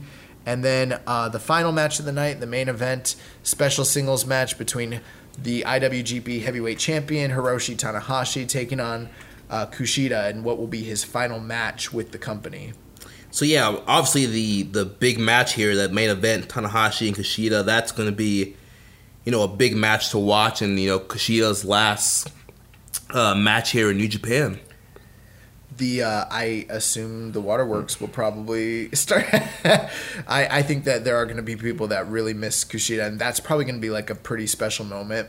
There's people who are like, well, should I watch these Road to shows? And I'm like, well, you don't want to miss Kushida and Tanahashi. That's a match that that's going to be a great match. That's a dream match. That's going to be a great match. The 5-man tag or the 10-man tag before that is a rematch of the night before, but it's not an elimination style match, I believe. It's just a standard. Right, it's a normal pinfall submission. So I'm going to guess whichever team won the first night will probably pick up the victory the next, the opposite team will probably pick up the victory. It's scheduled for one fall. Yoshihashi and Okada against Fale and Jay White is kind of interesting to me as well. Yeah, that's going to be kind of interesting, yeah. With this whole Okada, Jay White feud and kind of where Yoshihashi fits in this kind of thing. Well, he's going to take a pinfall. That's where he fits in. No, but I mean, the rumors of Yoshihashi kind of being the mole. Still? Yeah. People still think that? Yeah. I mean, it could be. I don't know. But, yeah, I mean, this is a pretty standard card, but I think those top 3 matches are the ones to look out for. The main thing is I think it's, in a way, it's a one-match show. Tanahashi and Kushida alone is worth the price of admission. That's going to be excellent. And so then we have the Road to New Beginning on Wednesday, January 30th. We have Ren Narita and... No. Wednesday, January 30th. Yeah. That's what I said. Oh, you know what? I don't know why they've got this all listed out of order. My bad. Yeah. So the first match is Yota Tsuji and Toa Hanare against Shota Umino and Ayato Yoshida. Then Ren Narita and Hiroshi Tenzan against Tiger Mask and Minobu Nakanishi. One-on-one, we got Shingo against Kanemaru. Ooh. That should be fun. Kanemaru's going to get murdered. We have a 8-man tag, Yoshihashi, Honma, Okada, and Tanahashi against Chase Owens, Yujiro Takahashi, Bad Luck Fale, and Jay White. The match before that is... Bushi and El Desperado. Uh-huh. And then we have a 6-man tag with Sonata, Evil, and Naito against Taichi, Sabre, and Minoru Suzuki. And then the main event of the night is for the Never Openweight 6-man tag team championships, Taguchi, Yano, and Makabe against Taiji Ishimori and G.O.D. Yeah, so it looks like on these Road 2 shows, we're getting obviously a lot of LIJ and Suzuki-gun, and this is kind of the culmination of that before the actual New Beginning show. So, you know, the 6-man tag, Sonata and Evil, they're going to be taking on Zack Sabre and Minoru Suzuki, Taichi and Naito. So those are 2 big title matches. And then we're getting those singles matches. They did something like this similar last year. They Bushi and Desperado, and then they're doing Shingo and Kanemaru. They did the same thing last year, except just replace Shingo with Hiromu. Remember they did those 2 singles matches? Mm-hmm. So kind of similar idea there. So I'm excited. I think that those singles matches as well as that 6-man tag sound great. And then the funny thing is like that 8-man tag with all the Sekigun guys against Bullet Club, that doesn't really appeal to me for some reason. I'm more interested in those tag matches than this 8-man tag. Yeah, I mean, that 8-man tag, we're going to be seeing some kind of combination of that throughout this tour. Yeah. And, you know, you got Yoshihashi on that team, so you already know what's happening. Yeah. But the main event is going to be a rematch of the match we got at Cork and Hall during what's the show after Wrestle Kingdom called? New Year's Dash. Yeah, what's wrong with me?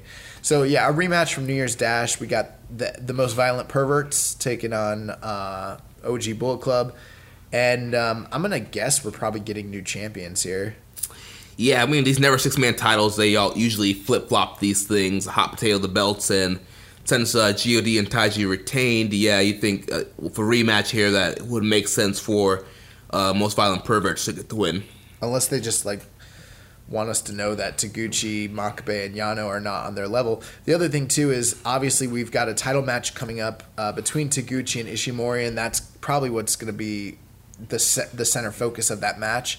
And so it would make, in my mind, a lot of sense to have Taguchi take gold away from Ishimori so that they can create that, make him look strong. Right, make you believe that Taguchi can actually have a chance of winning against Ishimori one-on-one. Yep. So those are the Road to New Beginning shows, you know, that are coming up. They are what they are. A couple, exciting things there. But let's get into the New Beginning in Sapporo. That's coming up Saturday, February 2nd, and then Sunday, February 3rd. Yeah, so on the first night on February 2nd, we're going to open up with Ren Narita and Yuya Uemura. Do you want to do predictions for all the matches or just the big matches? Yeah. We can talk about it. It's no big deal. All right. So, I mean, these shows are taking place from Hokkaido in Sapporo, and they are stacked. They look pretty good. So who you got with Narita and Uemura? So, yep, and man, we haven't done a prediction show in a long time. Well, since Wrestle Kingdom. Yes. But it seemed like at one point in the year we just kept like not having time to do prediction shows. So like this is like old school.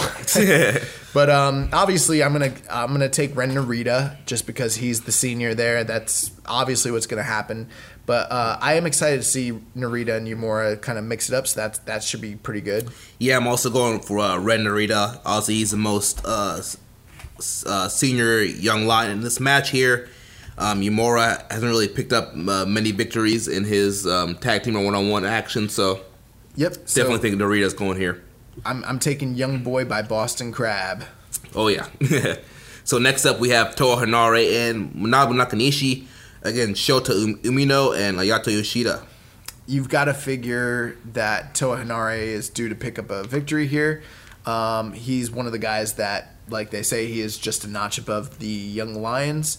Nakanishi could pick up the win. He could torture rack somebody, but I'm going to say Henare picks up the win, probably over Umino, I would assume. Yeah, I'm going with Toa and Nakanishi also. Clearly, they are, both of those guys are not young boys, young lions. And Toa Henare is just you mentioned, just a step above those guys. So I'm expecting a Toa bottom here for the win. Third match of the night, we've got Tiger Mask and Hiroyoshi Tenzan taking on Taka Michinoku and Takashi Iizuka. Iizuka? I thought he was done. Well, his retirement is coming up soon. I thought I skipped it and it already happened. Nah. Yeah, I'm gonna probably guess that. I don't know. I just have a. Who do you got in this match? I'm going to go with Tiger Mask and Tenzan. I feel like Iizuka usually takes the L in these matches. So I can see Tenzan pinning Iizuka. Yeah, that seems to be the right way to go. Yeah, I'll say the same thing. Tenzan should probably pick up a victory over like Mitch and Taka or something like that. So then we have a 10-man tag here with Ryusuke Taguchi, Yoshihashi, Tokiyomi Honma, Toriano, and Togo Makabe against the Bullet Club team of Taiji Ishimori, Chase Owens, Yujiro Takahashi, Tanga Loa, and Tama Tonga. That's a tough one. I'm actually going to go with the Sekigun team. Just because I feel like when the big matches come up, I think OG Bullet Club's going to be standing tall. Mm-hmm. So in this match, I'm going to say, the Sekigun team probably most likely. I'm going to go with the Bullet Club team here, especially if Taguchi's winning those 6-man belts the night before. I feel like they'll try and get some heat back for Taiji Ishimori's team. And if you look at that Fantastica Mania tour, the Bullet Club team dominated Taguchi's team all the time. So I think that you're right, they did. The Bullet Club team's going to get the win here. You're right, they did. That's true. Fifth match of the night. With a 30-minute time limit, we got a special 6-man tag team match. Shingo Takagi, Bushi, and Tetsuya Naito taking on Desperado, Kanemaru, and Taichi. I think we're going to get tired of these Suzuki-gun LIJ matches. Yeah, real quick. I'm going to take Suzuki-gun here. I think I'm going to go LIJ here, just to build up, people thinking that Naito is going to be going in strong to the IC title match and kind of making you think that Taichi is not going to win. Yeah, I think that the challengers are going to cheat and get some heat on them going into the title matches, so that it makes more sense to me for them to, to cheat and basically get heat on them, sort of thing. So we have a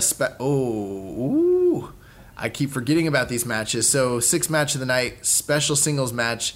Seiya Sanada taking on Minoru Suzuki. That looks awesome. Dude, this should be fire. I mean, you got the high-flying athleticism of Sanada against the strong style, shoot style, pancrase MMA style of Minoru Suzuki. The sadistic style. Yes. What would Minoru Suzuki's what would his name be like if he came to WWE? You know how they have to give everybody like a nickname, like the Austrian Anomaly. I don't even know because his initials don't have anything to do with Japan or at all. He's sadistic. It's a sadistic striker, Suzuki. Yeah, sadistic striker. My God. Oh, man. So, yeah, Sanada and Suzuki. I gotta go Suzuki, right? Oh, man. You know what? I'm going... Okay, so since we're on the subject, we should probably also bring up that the match after that is also a special singles match between King of Darkness Evil and Submission Master Zack Sabre Jr. And that's a match that we've been waiting for, and that's been building up since, like, before King of Pro Wrestling. Yeah, and the story there is, Evil can't beat Zack Sabre Jr. In any scenario. Right, and they were supposed to have that one-on-one match, but Evil got jump zoned by Jericho. So yeah, I'm gonna go Sanada upsetting Suzuki, and then I'm gonna go with Sabre once again beating Evil. I think Suzuki and Zack Sabre are gonna sweep him. Ooh. Yeah, and I think that's gonna create a lot of doubt going into the title matches. Yeah, I think Zack Sabre is going to beat Evil. I think Suzuki's going to gotch pile drive Sanada. I think that both of these matches are exciting. I don't know, if you would ask me a year ago, would I be excited for an Evil Zack Sabre match? And I would have said, heck no. Nothing about that sounds exciting to me. But after all the tag interactions, and then I was excited for that match they were supposed to have at King of Pro Wrestling. It never happened. Now I'm like, oh, they're finally paying it off. Like, long-term story, telling. So, yeah, I am excited for it, but I think Zack Sabre's got Evil's number, and I think Suzuki is going to brutalize Sanada. And I think that, to me, the story is going to be that Sanada and Evil are stronger together than they are separate. Yep. Than just the sum of their parts alone. So, yeah, I think Suzuki-gun is going to be having if everything happens the way I'm saying it's going to happen, where they win the 6-man tag and then these singles matches, they're going to be standing tall that night. And then the main event of the evening is the Mega Aces. Finally, the big tag match. The Mega Aces, Kazuchika Okada and Hiroshi Tanahashi against Bad Luck Fale and Switchblade Jay White. Yeah, I think that is the match that you predicted quite a while back, right? Yeah, and I'm going to go with the Mega Aces here.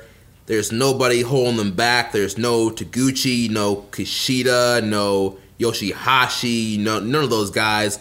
It's just Okada. It's just Tanahashi. I think the Mega Aces are going to rise, and I can see Bad Luck Fale eating a Rainmaker followed by a High Fly Flow, getting that man out of there. Mega Aces riding high. Yeah, it seems like I'm going to go with the Mega Aces as well, because it does seem like that's why Fale is there. But there's also this other scared part of me where I'm like, Jay White's going to win again. But yeah, that should be a really good main event that first night.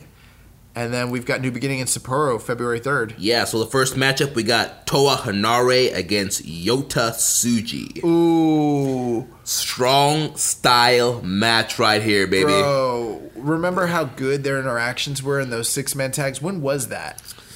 I don't even remember. I forget now, but yeah, it was fire. And last year they were in a couple really, really good 6-man tag matches. And Henare and Tsuji, I was like, yes. Sign me up for that, because that was awesome, and now we're finally getting it. I didn't even know. Like, I'm so excited. Yeah, this could low-key be a strong style match of the year candidate for 2019. I'm taking Tsuji. Really? No. But Tsuji might have more star potential than Henare long term. Yeah. But as of right now, Tsuji's still a young boy, so I'm going Toa Henare with the Toa bottom. Maybe he'll puss out a Toa's elbow, maybe? Yeah. Yeah, the Toa eyebrow. Yeah. Yeah. So that's going to be great. That should be a really good opener. And then match number 2, we got Tiger Mask and Manabu Nakanishi taking on Ayota Yoshida and Shota Umino. I'm going vets here. Yeah, New Japan dads. Yeah, that makes the most sense. Clearly, obviously, young lions are not going to get a win on these guys, so I'm also going Tiger Mask and Nakanishi. Match number 3, Taka Michinoku teaming up with Takashi Iizuka to take on Hiroyoshi Tenzan and Ren Narita. They got a young lion on their team. He's eating the Iron Claw and going to sleep. 1, 2, 3. Yeah, Suzuki-gun's going all the way on that one. Then we have a 8-man tag, Taguchi, Honma, Yano, and Makabe against the Bullet Club team of Taiji Ishimori, Yujiro Takahashi, and G.O.D. I'm going Bullet Club. Yeah, I'm going to go Bullet Club also. I think, I don't think Taguchi will get pinned, maybe Honma. And then the 5th match of the night, Yoshihashi, Kazuchika Okada, Hiroshi Tanahashi taking on Chase Owens, Bad Luck Fale, and Jay White. I've got to figure, I mean, you've got 2 pin eaters there in Chase Owens and Yoshihashi, so how are we looking with that? I'm going to go with Bullet Club on this one, especially if my prediction is right about the Mega Aces. I feel like they'll want to get Jay White some heat back, and we'll go with Jay White pinning Yoshihashi. Yeah, I agree. And then, yeah, that's fine. So then on the top 3 matches of the night, we've got 3 title matches back-to-back. So we've got the IWGP Junior Tag Team Champions Shingo Takagi and Bushi defending their titles against the former champions El Desperado and Yoshinobu Kanemaru. Yeah, big junior title match here. I'm going to go with Shingo and Bushi retaining, just based off what we saw at Fantastica Mania. Sho and Yo got the win over these guys, so I see them winning and then going into LIJ versus Roppongi 3K for the next title program. I will also agree with you. There's a big part of me that wants to say Desperado and Kanemaru are going to regain the titles.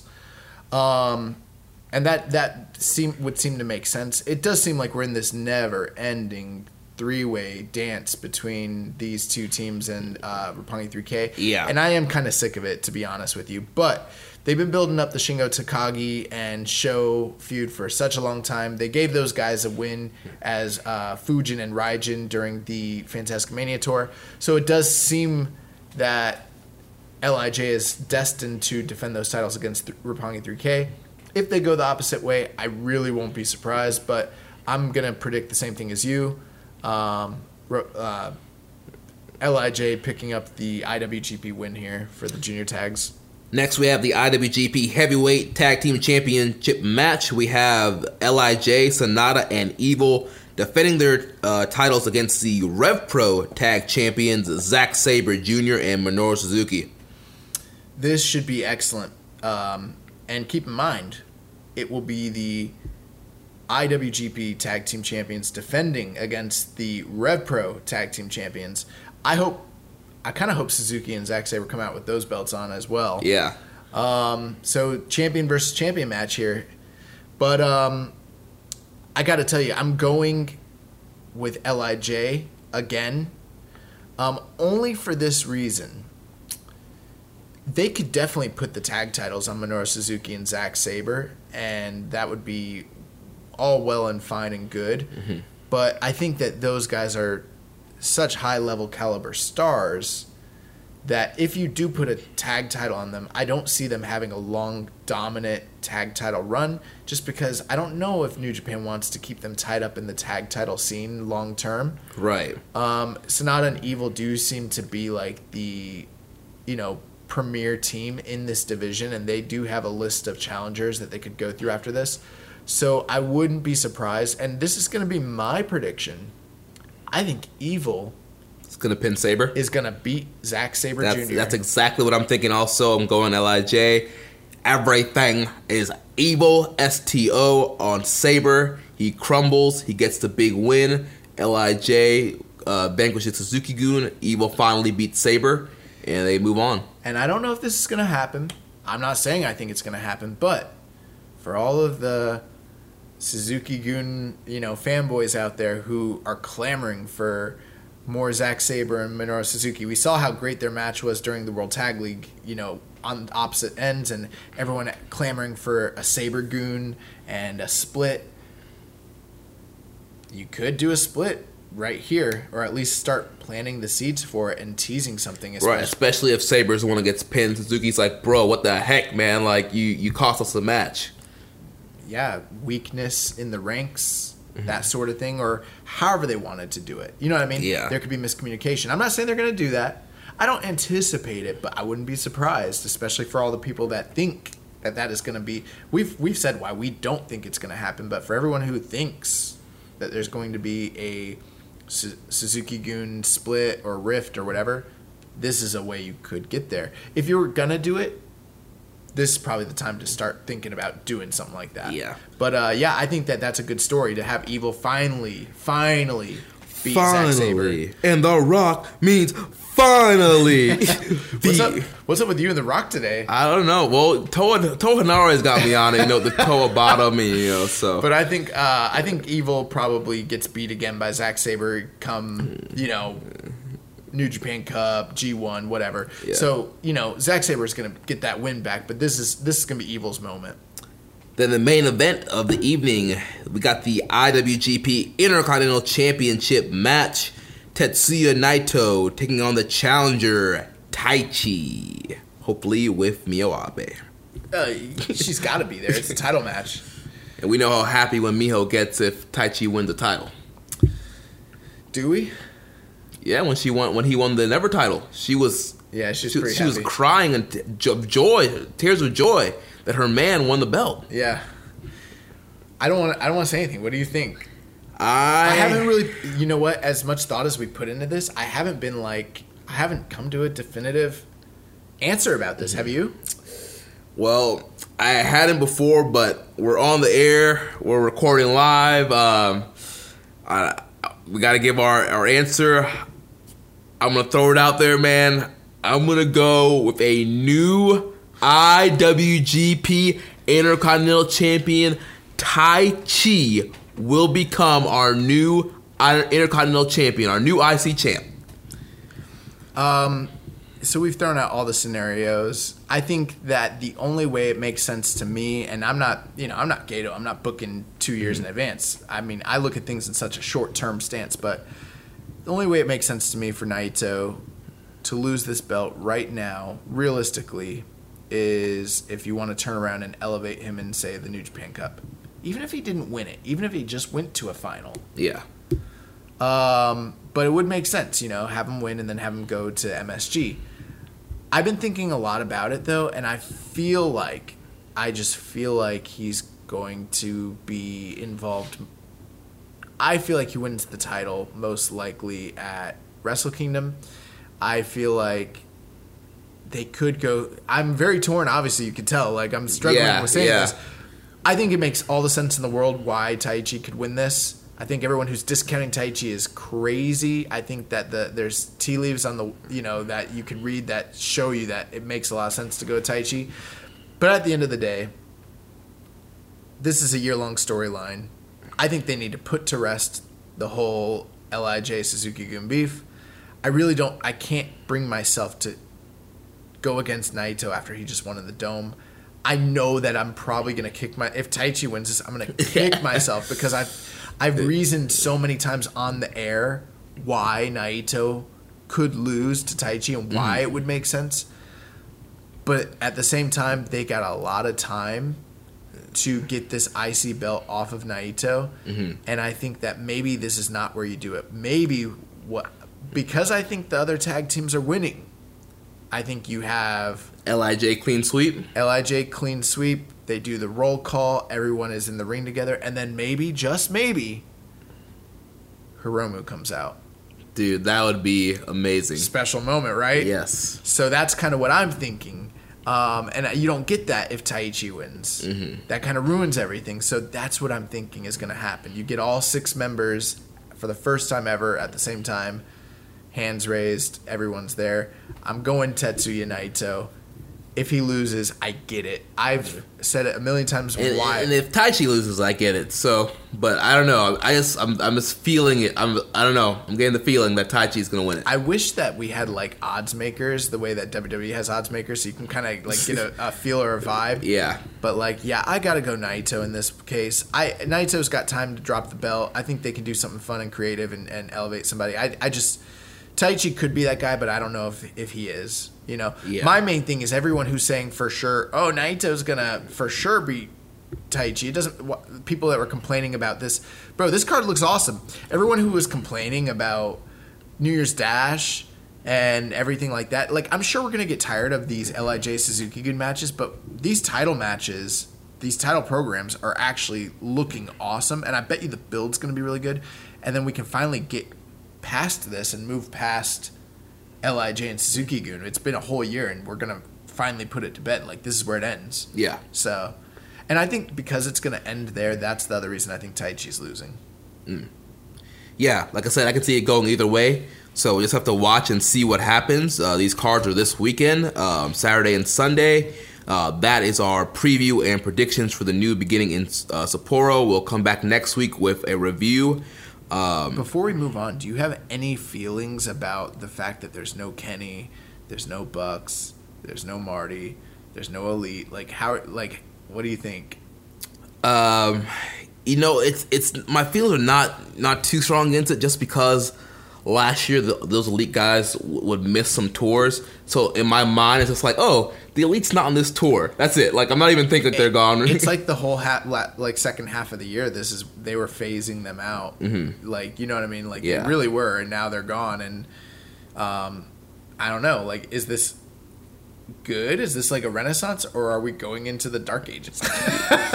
Yeah, I guess we'll find out and see. No, I'm just playing. I just say, like, there are people who probably feel like that for real. No, I think that the only thing is, I will say this though, is like, there's some interesting matches, but it does feel like I don't think we necessarily need 2 nights of Sapporo. Yeah. They could have done one card. I understand why they're doing it for business reasons, but it's not like what's at the top of night 1 is night 2 is clearly the better night, by far. Yeah. And night 2 just feels like a bigger night 1 feels like a bigger Road 2 show, and night 2 feels like the actual show. Yeah. That's my only criticism I have here, really, about this stuff. Like, Okada and Tanahashi against Jay White and Bad Luck Fale feels like a Road 2 match.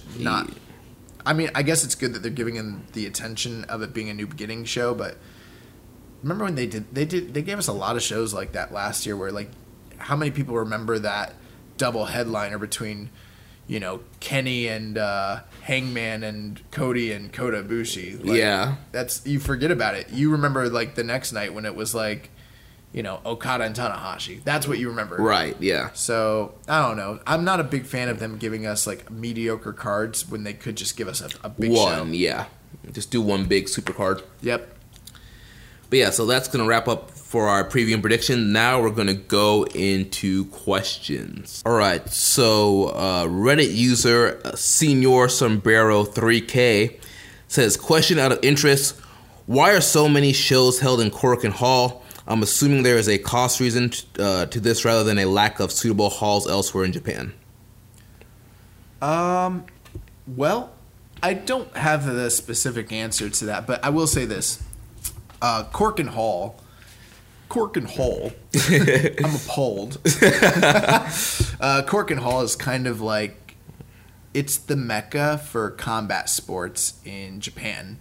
Of course, it's not the largest venue by any means, but anybody who competes in any sort of combat sport, it's their dream to compete in Korakuen Hall.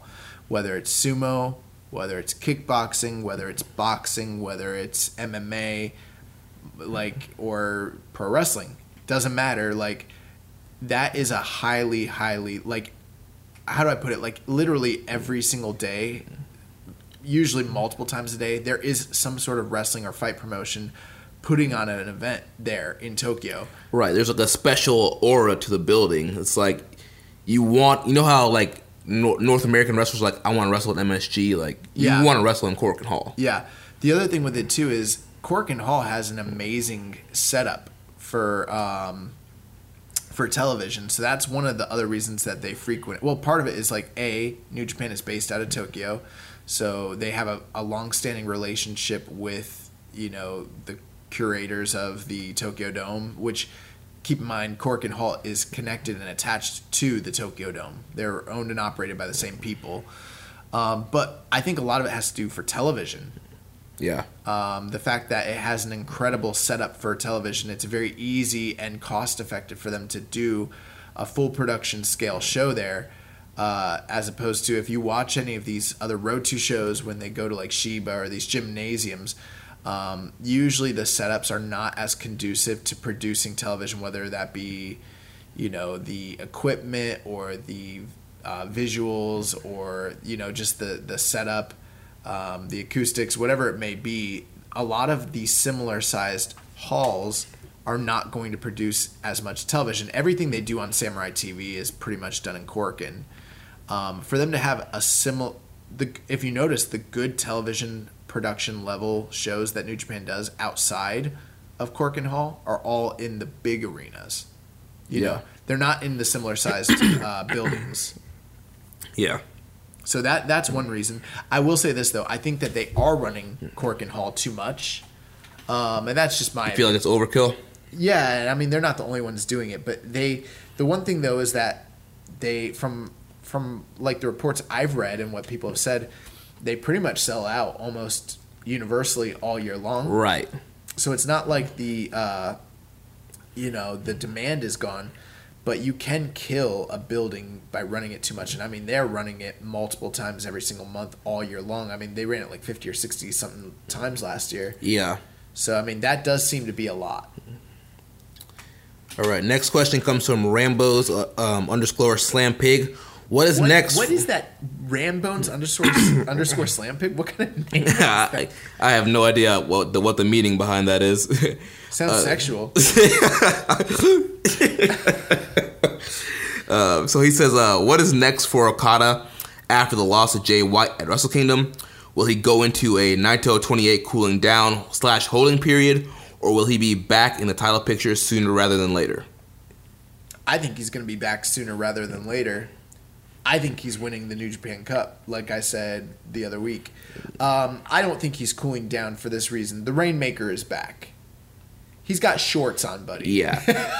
I mean... He's got shorts, okay? I see Okada in the main event of MSG. He's got blonde hair. He's got shorts.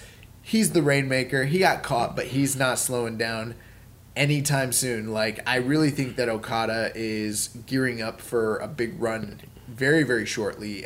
I wouldn't be surprised if him and Tanahashi have dissension during this tour. Oh, plant the seeds for that. Maybe they don't ever. Maybe they never win a tag match together ever. Yeah, because they're not supposed to be together. Storytelling. That's people say there's no story. I like my wrestling with storytelling. Yeah, well, here's real stories. Yeah. Muzza _44. Who do you see being IWGP Heavyweight Champion first, Sonata or Evil? Personally, I think out of those two, I think Evil would win the title first. I feel like the New Japan offices are a little bit more behind Evil than they are Sonata. They like Evil a lot. Yeah. Yeah, every year we always say, like, Sonata's so underrated, he's such a talented guy, everything like that. When are they going to push this guy? When's he going to break through? And year after year, he's an excellent talent, but it does seem that for whatever reason he's kind of missing something. Whereas I don't like Evil that much. I like Sonata way better. And to answer your question, I'm gonna say Sonata. I'm gonna say Sonata because I think he's got more upside. But with that being the case, Jeremy's probably not wrong. Evil is a dojo guy as opposed to Sonata being an outsider. Being trained by Great Muta. He didn't come from the dojo. Evil has a character and a gimmick that they just really seem to love. He seems to have the company behind him. Yeah.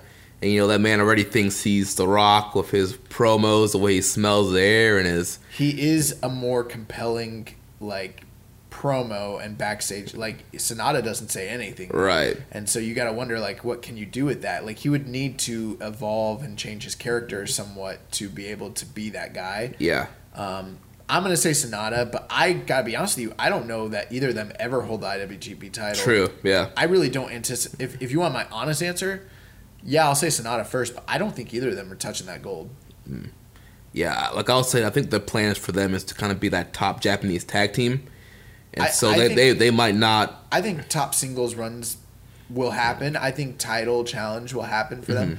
I think the IC title is the top barometer. Now, could they pass that? Yeah, but I don't see them. I think LIJ fans are probably losing their mind right now. But I mean, I don't see them in the same caliber as I see a Hiromu or a Shingo. Yeah. I think Shingo's got a better chance at holding. Already, I think Shingo's got a better chance at holding the IWGP title than either of them do. Well, I think Hiromu's got a better chance at holding the IWGP title than either of them do. Yep. Wow. Yep. Hot take right there. Yep. But speaking of Shingo, next question comes from Reddit user Mookie1515. Do you guys see Shingo going heavyweight this year or even going after the never open weight title? I can see him moving up after Hiromu returns, but the juniors definitely need bodies more than the heavies right now. You're right. Yep, you hit it right on the head. I think that he will go where he is needed. I would love to see him square. I mean, there's endless possibilities of compelling matchups for Shingo, and I think a G1 is definitely in the future, whether it's this year or the next. But they need to rebuild that junior division. I think they brought him in to basically base it around him for the time being. Yeah. So I don't see him going up until either, like you said, Hiromu comes back. I could see him and Hiromu like facing off in a Best of the Super Juniors, like a final. Mm-hmm. Man, that's you have Shingo run the A block, Hiromu run the B block, and they meet in the finals. If you want to sell at that Sumo Hall, that's one thing you definitely could do. Yeah, that would sell. That would put butts in seats. You know what I'm saying? But yeah, I don't. For whatever reason, guys that go to Never, they say it's an open weight title, but really the truth is if you go to Never and you actually win, you're probably going to heavyweight. It's not an actual open weight title. Yeah. So yeah, I think he's going to be at junior as long as they need him, and then when the time comes, they can move him up. Whether that's this year or next, I couldn't say. But I mean, I can't see him. I don't think he's going to stay at junior for a long time. Oh no, yeah, no, yeah. Definitely sooner rather than later. I think he's going to headline that Sumo Hall show at least this year, but yeah. I don't think we see him go to heavyweight until at least probably next year, most likely. So the next question comes from the Yaz Man. He said, "What's the ceiling for Ospreay and NJPW if he goes up to heavyweight? Could he be where Omega is now?" Not with the company and getting ready to sign with AEW. Yeah. Yeah, I can definitely see him doing that. No, I don't. I mean, what are your thoughts on Ospreay? I mean, I definitely think he has a high ceiling in the heavyweight division. He's such a dynamic performer, and you know they definitely, if the Western expansion is going to continue, they need to establish more Gaijin talent as top stars, especially with Omega more than likely on his way out. I don't know if he will reach the popularity of an Omega. I don't know if Ospreay could win the IWGP title. I don't know. Ospreay's always doing crazy. First off, me and Ospreay got heat just in general. That's a personal story. But I'm not the only person that says stuff like that about, like, here's what I will say. I've only ever, and we interact with wrestlers all the time, I've only ever had one, what I would call truly bad experience with a wrestler. And it was Will Ospreay. Yeah. And it was like, I couldn't believe it. I was actually kind of taken back. And then a few days ago, I was like on this thread. It was on Reddit. And someone's like, name one person that you've had a bad experience with. Like, that was a pro wrestler. And dude, I saw like 30 people put Will Ospreay. And they all had different stories. And I was like, ooh. And you see, and like, he's gotten like heat for like the GoFundMe page with his mom. Yeah. In the year.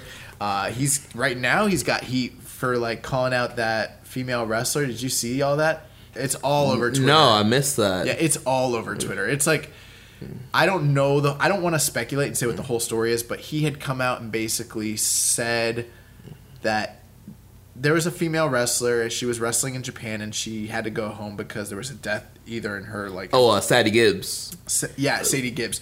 He was calling out Sadie Gibbs and saying stuff about how like he told her before she came to Japan that she couldn't cut it or something like that, and like they were just going back and forth, but like he was coming off looking really, really. I was like, dude, this is stuff you should be saying like privately, like he every time he rebutted, he kept looking, even if he was right, he kept looking worse and worse, and I'm like, yeah, that's some Kenny Omega stuff right there. But getting away from the personal stuff, I mean, I used to think that he never had a shot at being a heavyweight just because I didn't see him as a character being that sort of guy. I saw him as this plucky, and I mean, he's the guy who couldn't beat, Marty Scurll. Like, that's his deal. He's put on some weight. He's gotten a new attitude. He's got a chip on his shoulder, and he is one of the top performers in all of the world. Probably top 10, top 5.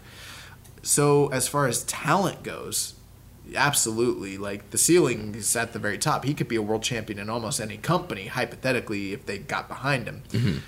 I just don't know if he has, like, the ability to get a fan base behind him, like you said, the way that Kenny does. Right. I don't know if he has the charisma. He has all the athleticism in the world. Mm-hmm. I'm excited that New Japan is deciding to do with him what they never did with Ricochet, which was a mistake. Because look at what WWE is doing now. Yeah. They should have done with Will Ospreay what they're doing with Ricochet. So I'm glad that they're giving him a chance and they're moving him up. But I just wonder, like, so far in this heavyweight run, he's been nothing but impressive. So it'd be foolish for me to say no. But I just don't know if he can develop. So far, he's been doing everything he needs to do, is what I'm saying. Yeah. He's been passing every test, but I don't know if he can continue to pass every test. My feeling is no, I don't see him being an IWGP Heavyweight Champion, but he could, he could prove me wrong. Yeah. Easily. Do you see him having enough for them to push him at the top? I don't know, man. Part of me just feels like I don't think he'll ever be IWGP Heavyweight Champion. I feel like almost like Sonata, like the IC title was kind of the highest he will probably go. But like I said, I mean, he can prove us wrong. I'm worried that his body's just going to break down before we ever find out these answers, to be honest with you. Yeah. That is a genuine concern with the style he wrestles and everything like that. And some of the other things I'm noticing, I'm just worried that his body is going to break down.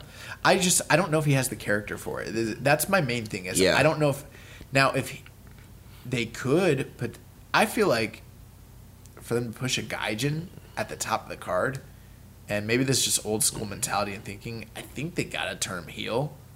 And then maybe if he had the right, like, coat of paint on, it sounds so crazy because it's not like there's something wrong with him. I just don't know if he has a compelling enough character right now for them to actually push him up there. Yeah. Unless they just want to have him always chasing. But, yeah. Factions are a big deal in New Japan, and it's like if you're going to be at the top, you probably need to be at the top of a faction. How's that going to happen? Maybe if he turned heel and started his own faction, started his own thing, then maybe this could happen, but I just don't know enough yet. So yeah, that's kind of my feelings on Ospreay at the moment. So next question comes from Gentlemanly Dragon. He says, "Hey dudes, it's amazing to see the podcast still growing each week. My question comes from a comment a friend made while we were watching wrestling. He said, any move looks better if it's done sit-out style. What would you say to this? It's obviously not the case with the Rainmaker, as we saw back when Okada returned from excursion, but I can see that being the case with power bombs and some throws. What do you think?" I think it depends on what the move is. Like we mentioned, the Rainmaker, obviously that doesn't look good sit out. And I think it depends on the wrestler doing the move too, because I've seen some sit out power bombs that look kind of weak, and then I've seen some sit out power bombs that look nasty and devastating. Yeah, like Roman Reigns has an incredible sit out power bomb, that Razor's Edge. Oh, the Splash Mountain Bomb. Yeah, that's the one that Conan used to do, and I love that move, and I think it's excellent. But when I'm sitting here thinking about it, and I've never had the thought that a sit out is always better. I mean, think about like how are you going to do a sit out with all the people that? Okay, hear me out. Think about all those All Japan '90s matches, and all those people getting dropped on their domes. How are you going to do that sitting out? How are you going to give CTE to somebody?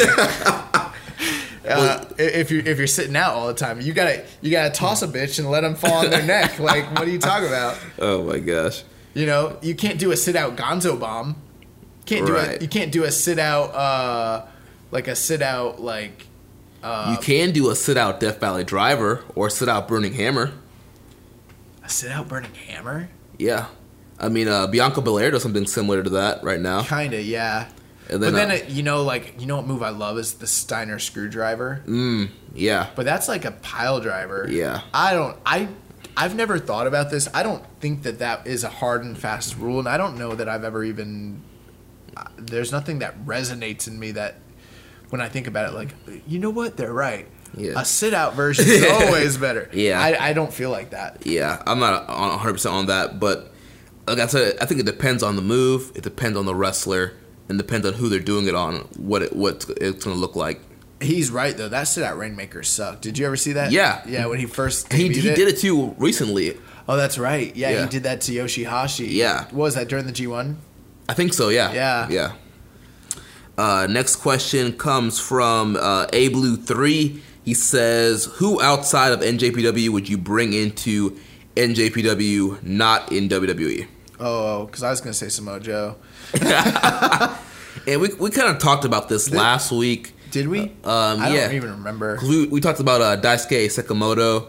Oh, yeah, I love Daisuke. Being one of the main guys who would bring in. Well, it's tough because everybody that I want to bring in is actually like signed to WWE now because they're literally signed up like everybody. Mm-hmm. So, but with that being said, I think simple answer, who outside of New Japan, not in WWE, would you bring in?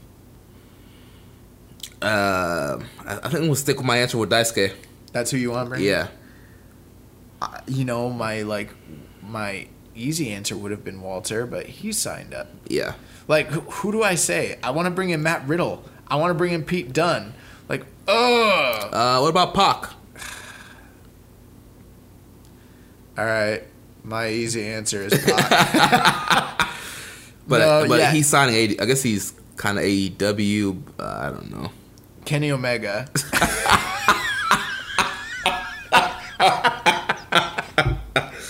Don't go, Kenny. Oh my gosh. Cody. My easy answer is Cody. No, yeah, Pac would be a great guy to bring in. So yeah, outside of New Japan, that's not here. That would make a lot of sense. So yeah, I'll say Pac. No. I want Kento. I want Kento Miyahara. That's who I want. That's my answer. Yeah, can't argue with that one. Next question comes from Reddit user, why did you do that, bro? If you could have one guy from All Japan or Noah in the G1, who would it be? Kento Miyahara. He's Noah, right? He's from All Japan. He's All Japan? Yeah, I'm not really familiar with a lot of All Japan or Noah guys, so I would rely on your expertise on that one.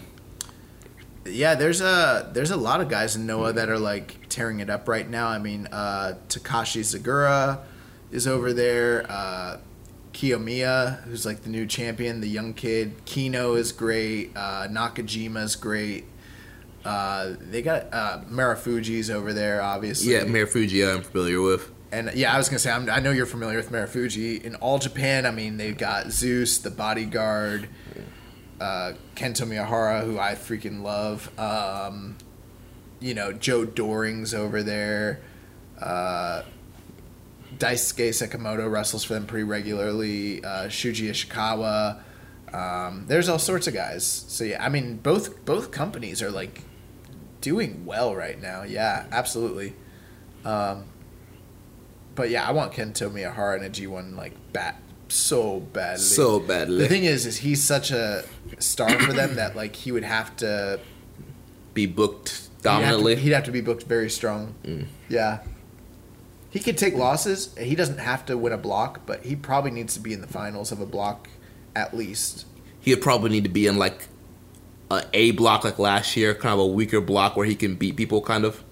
No, he could be an A block or it doesn't matter, but he needs to be in the finals when it's all said and done. Yeah. Next we have Reddit user CJ McLean. What's next for Ibushi now that he's still with NJPW as far as I know, and Omega leaving to AEW? Could we see any sort of surprises at the NJPW US shows of talent not advertised or at the shows in Japan?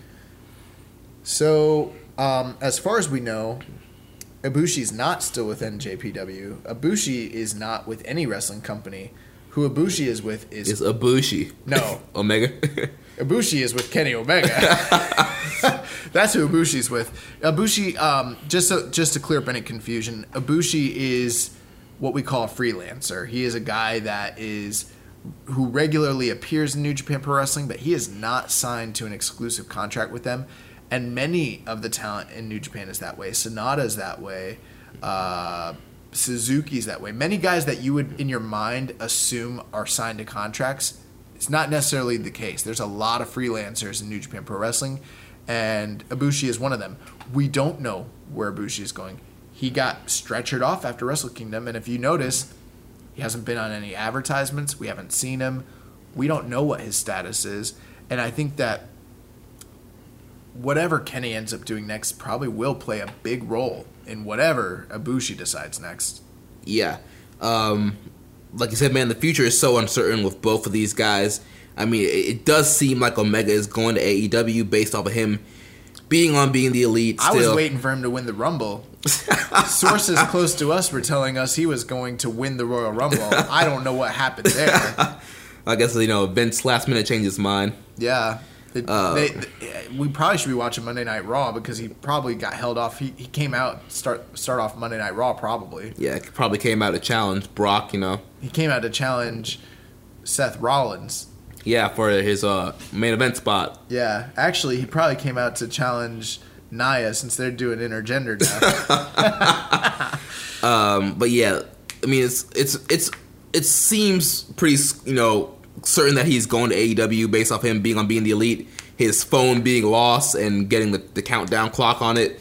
So he's probably going to AEW. Ibushi's kind of the wild card, like he's a freelancer, like you mentioned. But more than likely, he's probably going to stick with Omega. And so if Omega's going to AEW, Ibushi's probably going to AEW. I mean, regardless of what you think about, here's my thing. Golden Lovers is a hot commodity. Whether they're really together or not, or whatever the case is, from a business standpoint, I'm not going to let Kenny leave and me not be able to capitalize on that business. You know what I mean? Right.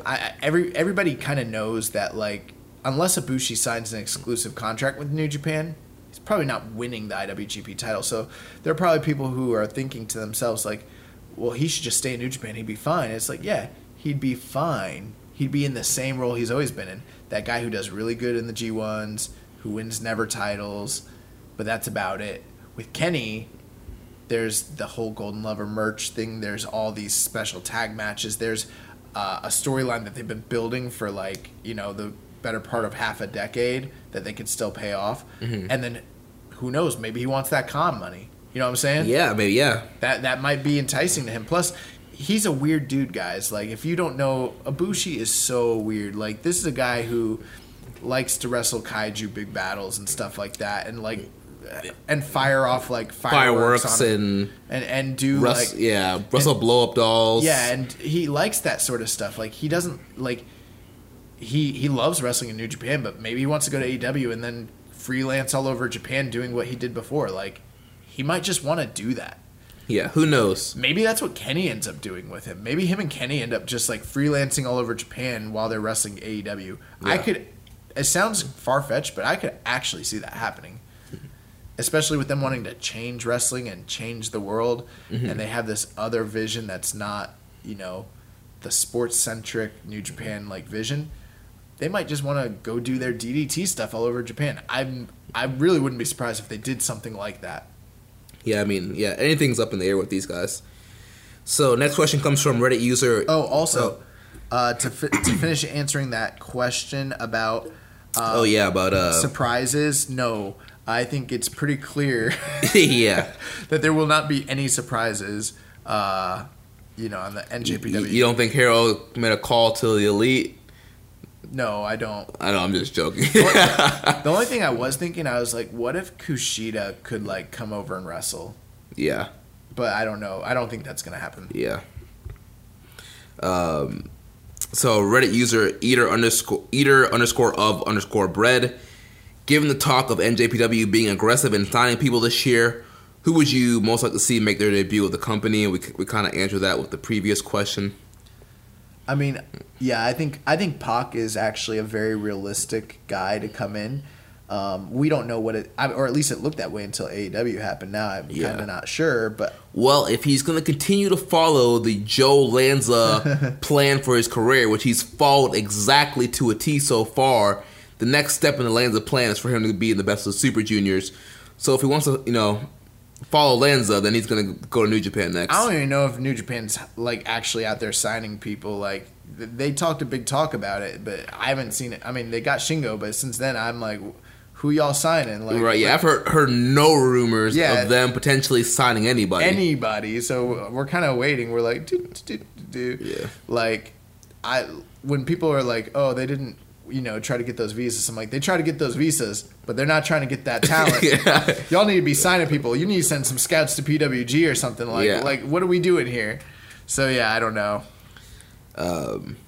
Then next question comes from Reddit user ZMR-Zobacus. He says, since Kushida and ACH will be gone, Takahashi's injured, Ospreay is an open weight now. Do you guys think it's possible for Jushin Thunder Liger to have a more prominent role in the junior division for the time being? Do you think he still has what it takes to be a title contender? No, I don't think so, to be honest with you. They made a pretty big deal about him wrestling his last Best of the Super Juniors a couple years ago. Now, that doesn't mean that it's a for sure, because we've seen in the past where guys had wrestled their last tournaments. Like, that happened a few years back with Jun Akiyama, and then he ended up having to come back and win one of those Champions Carnivals, which that's another guy, too, by the way. Jun Akiyama's still killing it. So we've seen that happen before. So could they rely on Liger to come back if need be? I think it's like a last resort, to be honest with you. As far as being like a title contender, you could always, if you wanted to, you can always give him that consolation title, shot. They did it a few years ago with him and Kushida, but like Liger doesn't want to wrestle at that level. Right, Liger tries to just do opening matches for the most part. But I feel like if they really wanted to, they could heat Liger up and do a big Cork and Hall main event. I mean, they give him one big match every year. He had the big match with Will Ospreay this year. Mm-hmm. He had the big match the year before with Kushida. He can still wrestle at that 3.5 to 4 star level, when he needs to, when called upon. You're not gonna get any, you're not gonna get any Naoki Sano matches out of him anymore, or any El Samurai matches out of him. That stuff's not happening at this point. But can he still go in the ring? He's in his 50s, late 50s. Yeah, he's one of the best there ever was to do it. But he just doesn't want to be doing that. Right. That's not really he's not trying to be in the limelight. I'm sure we'll see one big singles match out of him this year with somebody. I don't know who.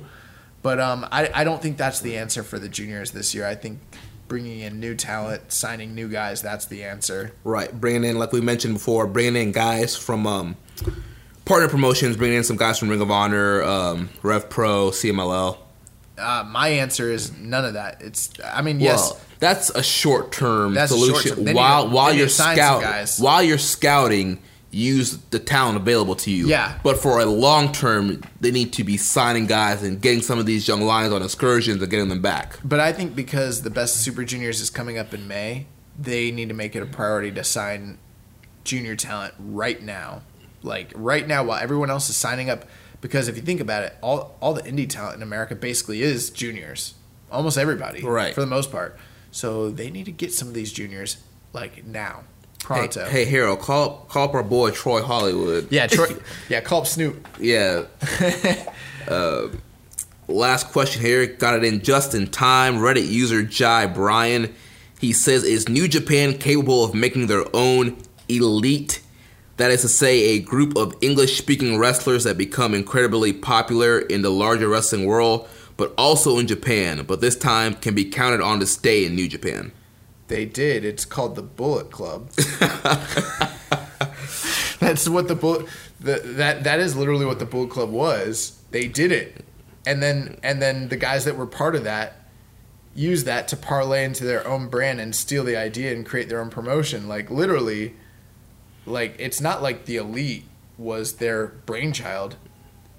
The Bullet Club was the precursor to the Elite. New Japan did this. Right. Everyone that was in the Bullet Club was Western speakers that were super cool, that they built this awesome brand around. New Japan did it first. Right.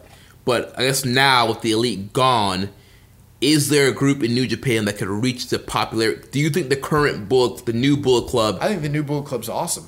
Right, but they are awesome. But can they reach the level of popularity of the Elite?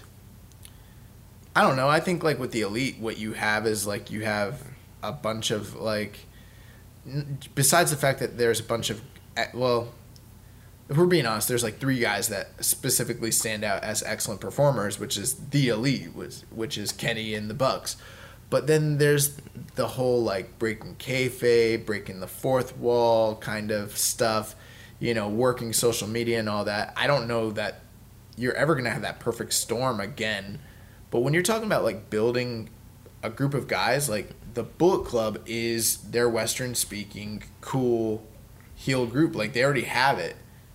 It's already there. They're gonna keep selling Bullet Club shirts. Like that's not gonna stop. Like the people are not gonna stop buying Bullet Club shirts just because Kenny's gone or Cody or whatever. I am. That's fine. I don't like the Elite shirts that they have right now. Personally, I don't think they look good yet. What about the AEW shirts? I'm not gonna buy a shirt for a company that hasn't run a show yet. Well, I did. I know you did.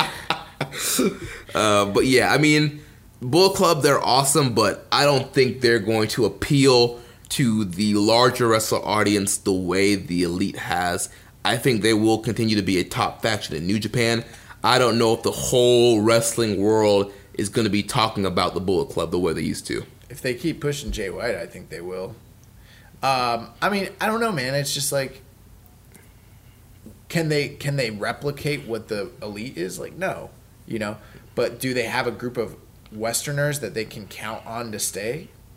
Yeah, they already got it. They've always had that. They've had it for 5 years now. Like, you know what I mean? Yeah. Like, it's not like Kenny. I know everyone thinks like Kenny and the Bucks and them are like this DIY like super, and taking nothing away from them because they are DIY and they did do it on their own, but they didn't completely do it on their own. Like, there is no AEW without the Bullet Club. Right. There's no Elite without the Bullet Club. There's no Kenny Omega without the Bullet Club. Like, the Bullet Club is what they used to springboard, and they were smart about it. They were like, we're going to create this subgroup in a group to get ourselves over. Yeah. But, like, they used a brand that was already over. If that brand hadn't been over, if Prince Devitt and AJ Styles and all those guys hadn't got that brand over and really built it up before Kenny tried to get it over, then they don't have the success they have right now. Tony Khan's not cutting these checks. Yeah. Like, it's just not happening. Yeah. So it's like, I see what you're saying, but it's like they got a group of guys that they built up that stayed that are still there. You know? I don't know. Well, that wraps up the questions. Now we gotta jump into news. So over the weekend, the NJPW Never Openweight champion Will Ospreay announced on Twitter that he broke his toe while taking an arm drag in a match. Despite the injury, Ospreay noted that he still plans on working his scheduled match against Pac at Rev Pro's High Stakes 2019, which is Friday, February 15th at York Hall in London. Oh, wow. Nice little post-Valentine's Day gift for everybody.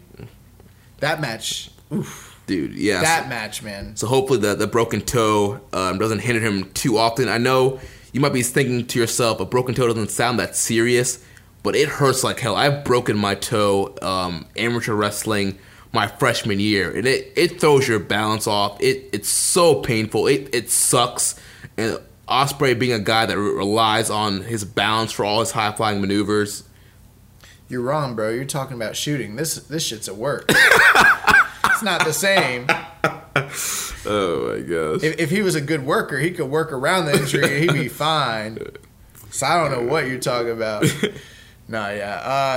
In other news, NJPW President Harold Mize spoke with Yahoo Japan, and he was asked if New Japan would cultivate a partnership with the newly formed All Elite Wrestling. Harold Mize felt that New Japan would first have to see how AEW is going to approach their presentation of wrestling. As translated by Kakutalog, at Kakutalog, Mize said, AEW is a new organization to start from for now, And I do not know what kind of relationship we would have. I think that it is necessary to figure out what the policies that they would develop on pro wrestling are. So at this point, the public standpoint is there is no public working relationship with the AEW. Yeah.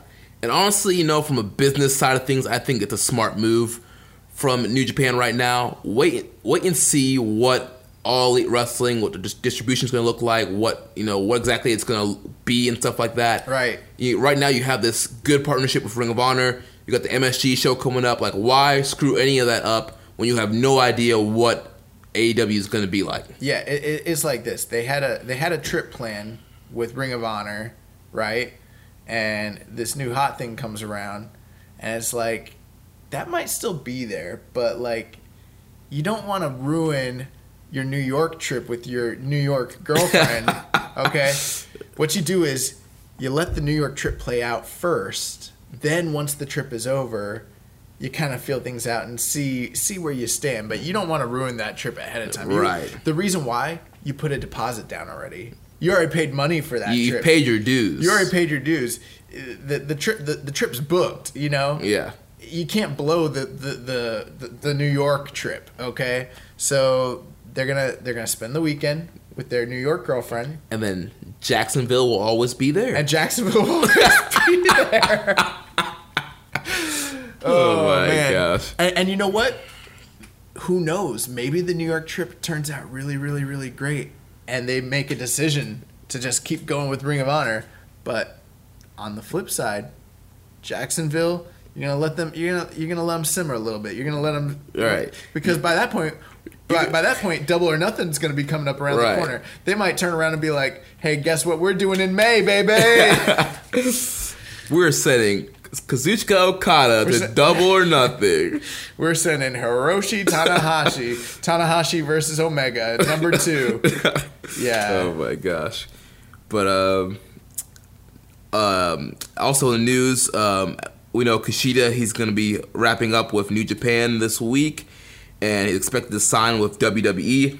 Earlier in the week, Kushida joined the NJPW podcast. During the conversation, he shot down a report of him wanting to join the Bullet Club, being turned down, which was one of the reasons he left the company.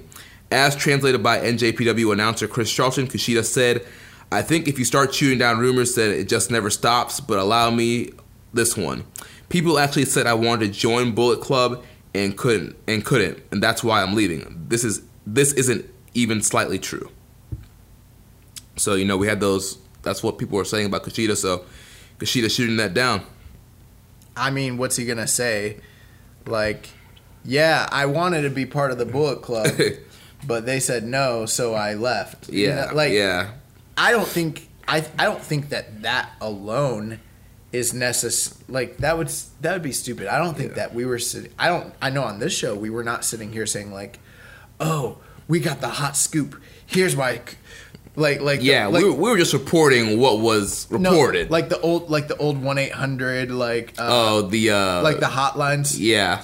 Someone wanted, a former member of New Japan Pro Wrestling wanted to join the Bullet Club and was turned down. Call us now to figure out who it was. Like, nah. Yeah. But the reality is like the person who was reporting that was Dave Meltzer. Dave is pretty accurate when it comes to the Japan stuff. Dave's a lot less accurate. Yeah. When it comes to business stuff, he's pretty accurate. When it comes to the interpersonal things, he's less accurate, especially when it's not related to like the elite guys. Yeah. Which should tell you something. But his main contact is Fumi. And Fumi's pretty accurate. You know what I mean? Yeah. So I think with this one is like, you know, basically Kushida was saying like, you know, saying I wanted to join the Bullet Club and couldn't, and that's why I'm leaving. That isn't even slightly true. Well, it's like, okay, let's say it's not, or like, let's say it was true, just for argument's sake. Maybe he did want to join the Bullet Club. Maybe they said no, and then maybe he decided to leave for other reasons. Right. He also did mention during this whole, I don't know if you caught the part where he said that there was, he addressed the fact that he said that all the reports about him not wanting to go to heavyweight, or like he was saying that there's reports of people saying that he asked to go to heavyweight and the company said no, and that's why he was leaving. And he said that was untrue as well. And then he said, I had a great time wrestling in this company for, I had the best time of my life, blah, blah, blah. To me, I don't know, if you just want my honest opinion, it sounds like someone who's trying not to burn a bridge. Yeah. Like, if everyone is coming out and saying, oh, this guy wanted to go to heavyweight, but they wouldn't let him, so he left. Oh, that he wanted to go in a different creative direction, and they wouldn't let him, so he left. Maybe it isn't true. But at the same time, if it was true, you'd probably shoot it down to preserve the relationship. That's my thinking. And also, you shoot it down to preserve your future relationship. That's what I'm saying. Yeah, because WWE is going to hear and be like, "Oh, this guy might be hard to work with. Like he couldn't get what he wants, so he's leaving. Is he going to do that to us?" Yeah, I don't think that's something that, like, if it was true, that you come out and say that definitely happened. Yes, yeah. Like, I just don't see a wrestler coming out and doing. Unless you're one of those guys that like doing those shoot promos and selling those, those shoot DVDs. You do that when you have nothing else to do. Like, I think the era of the shoot promos are like kind of gone. Yeah. Like, everyone's got podcasts now. There's no. And everybody has Twitter. Everybody's shooting on there all day. Everyone's shooting on Twitter. Yeah. So I think it's interesting that he did address that or whatever, but I'm not going to sit here and say Kushida definitely wanted to be the Bone Soldier. I don't know that. Right. But I think the interesting thing is when he was saying that, he was like, oh, I didn't want to go to heavyweight. Come on, dude. You've been cutting promos about it for like 3 years. Yeah. You wanted to go to the open weight. Like, I think you did. Yeah. There was nothing left for you to do at junior, and they didn't say yes. So I'm not saying that we know everything. Like, we know more than Kushida about his own career. We definitely don't. But I don't know. It just sounds to me like something that a wrestler would say to save face. Save face. Yeah. That's what it sounds like to me, anyways. Maybe I'm wrong. Maybe none of that happened, and maybe he just really loved WWE. He just wanted to go to WWE. We'll never know. We'll never know. So a correction on a report from Kitamura from last week. The report was that he had signed a deal, but so he was offered a 2019 contract, even though he hasn't been cleared to return to the ring yet, but he didn't sign it yet. He still wants to return to the ring. Who reported that? What, that? The correction? Yeah. Dave Meltzer. Okay. From Wrestling Observer. So, I hadn't heard this. Yeah, so originally... I know why he didn't sign, though. Why? He's weighing out his options. He's trying to get that con money. He's trying to get that con money. Calling the Young Bucks. You remember me? I'm that, that huge jacked up young boy, like... Dude, they gave Peter Avalon $1 million. They're definitely gonna give Kitamura a big payday. Yeah. They just signed Jungle Boy. Come on. Yeah.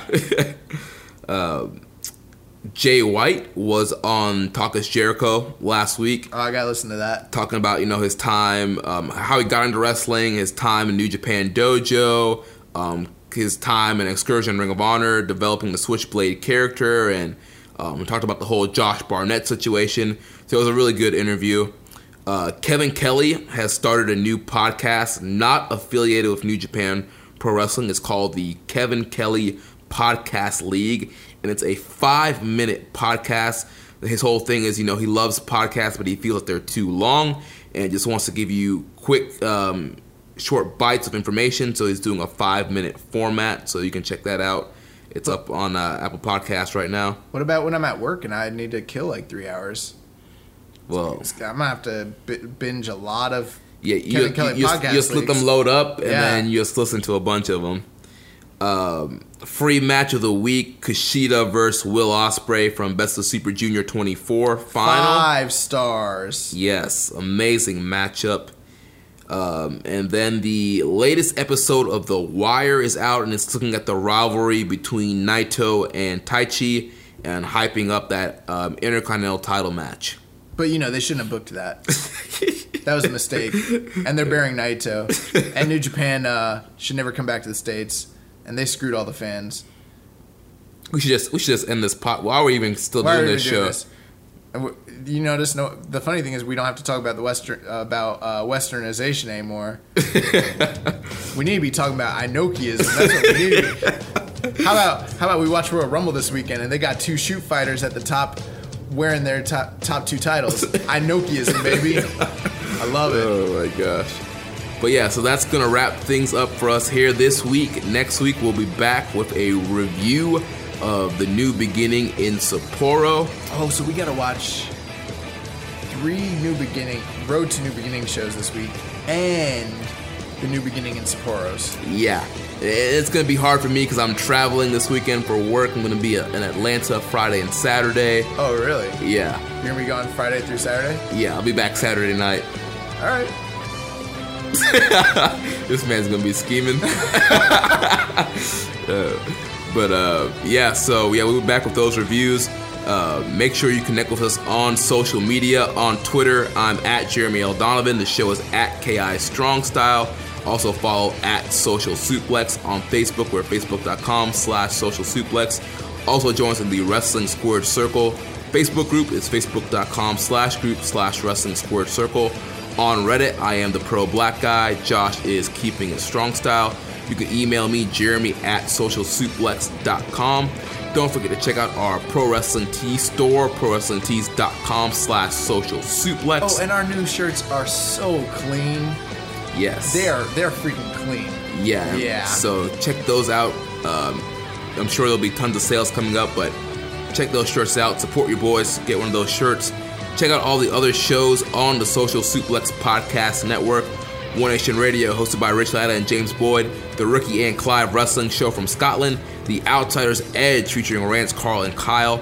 Our podcast dedicated to independent wrestling. Grown Men Watch This Shit, hosted by Jeremy Tate and Chris Bryan. The Wilfred Watches Podcast. The Omega Luke Podcast. And the latest edition, All Things Elite. Don't forget to subscribe, leave a rating and review. And one last time, since Kenny is technically still under New Japan contract, for old time's sakes, this is probably the last time we ever do this. Goodbye and good night. Bang! Thank you for listening to Keeping It Strong Style. We'll see you next time.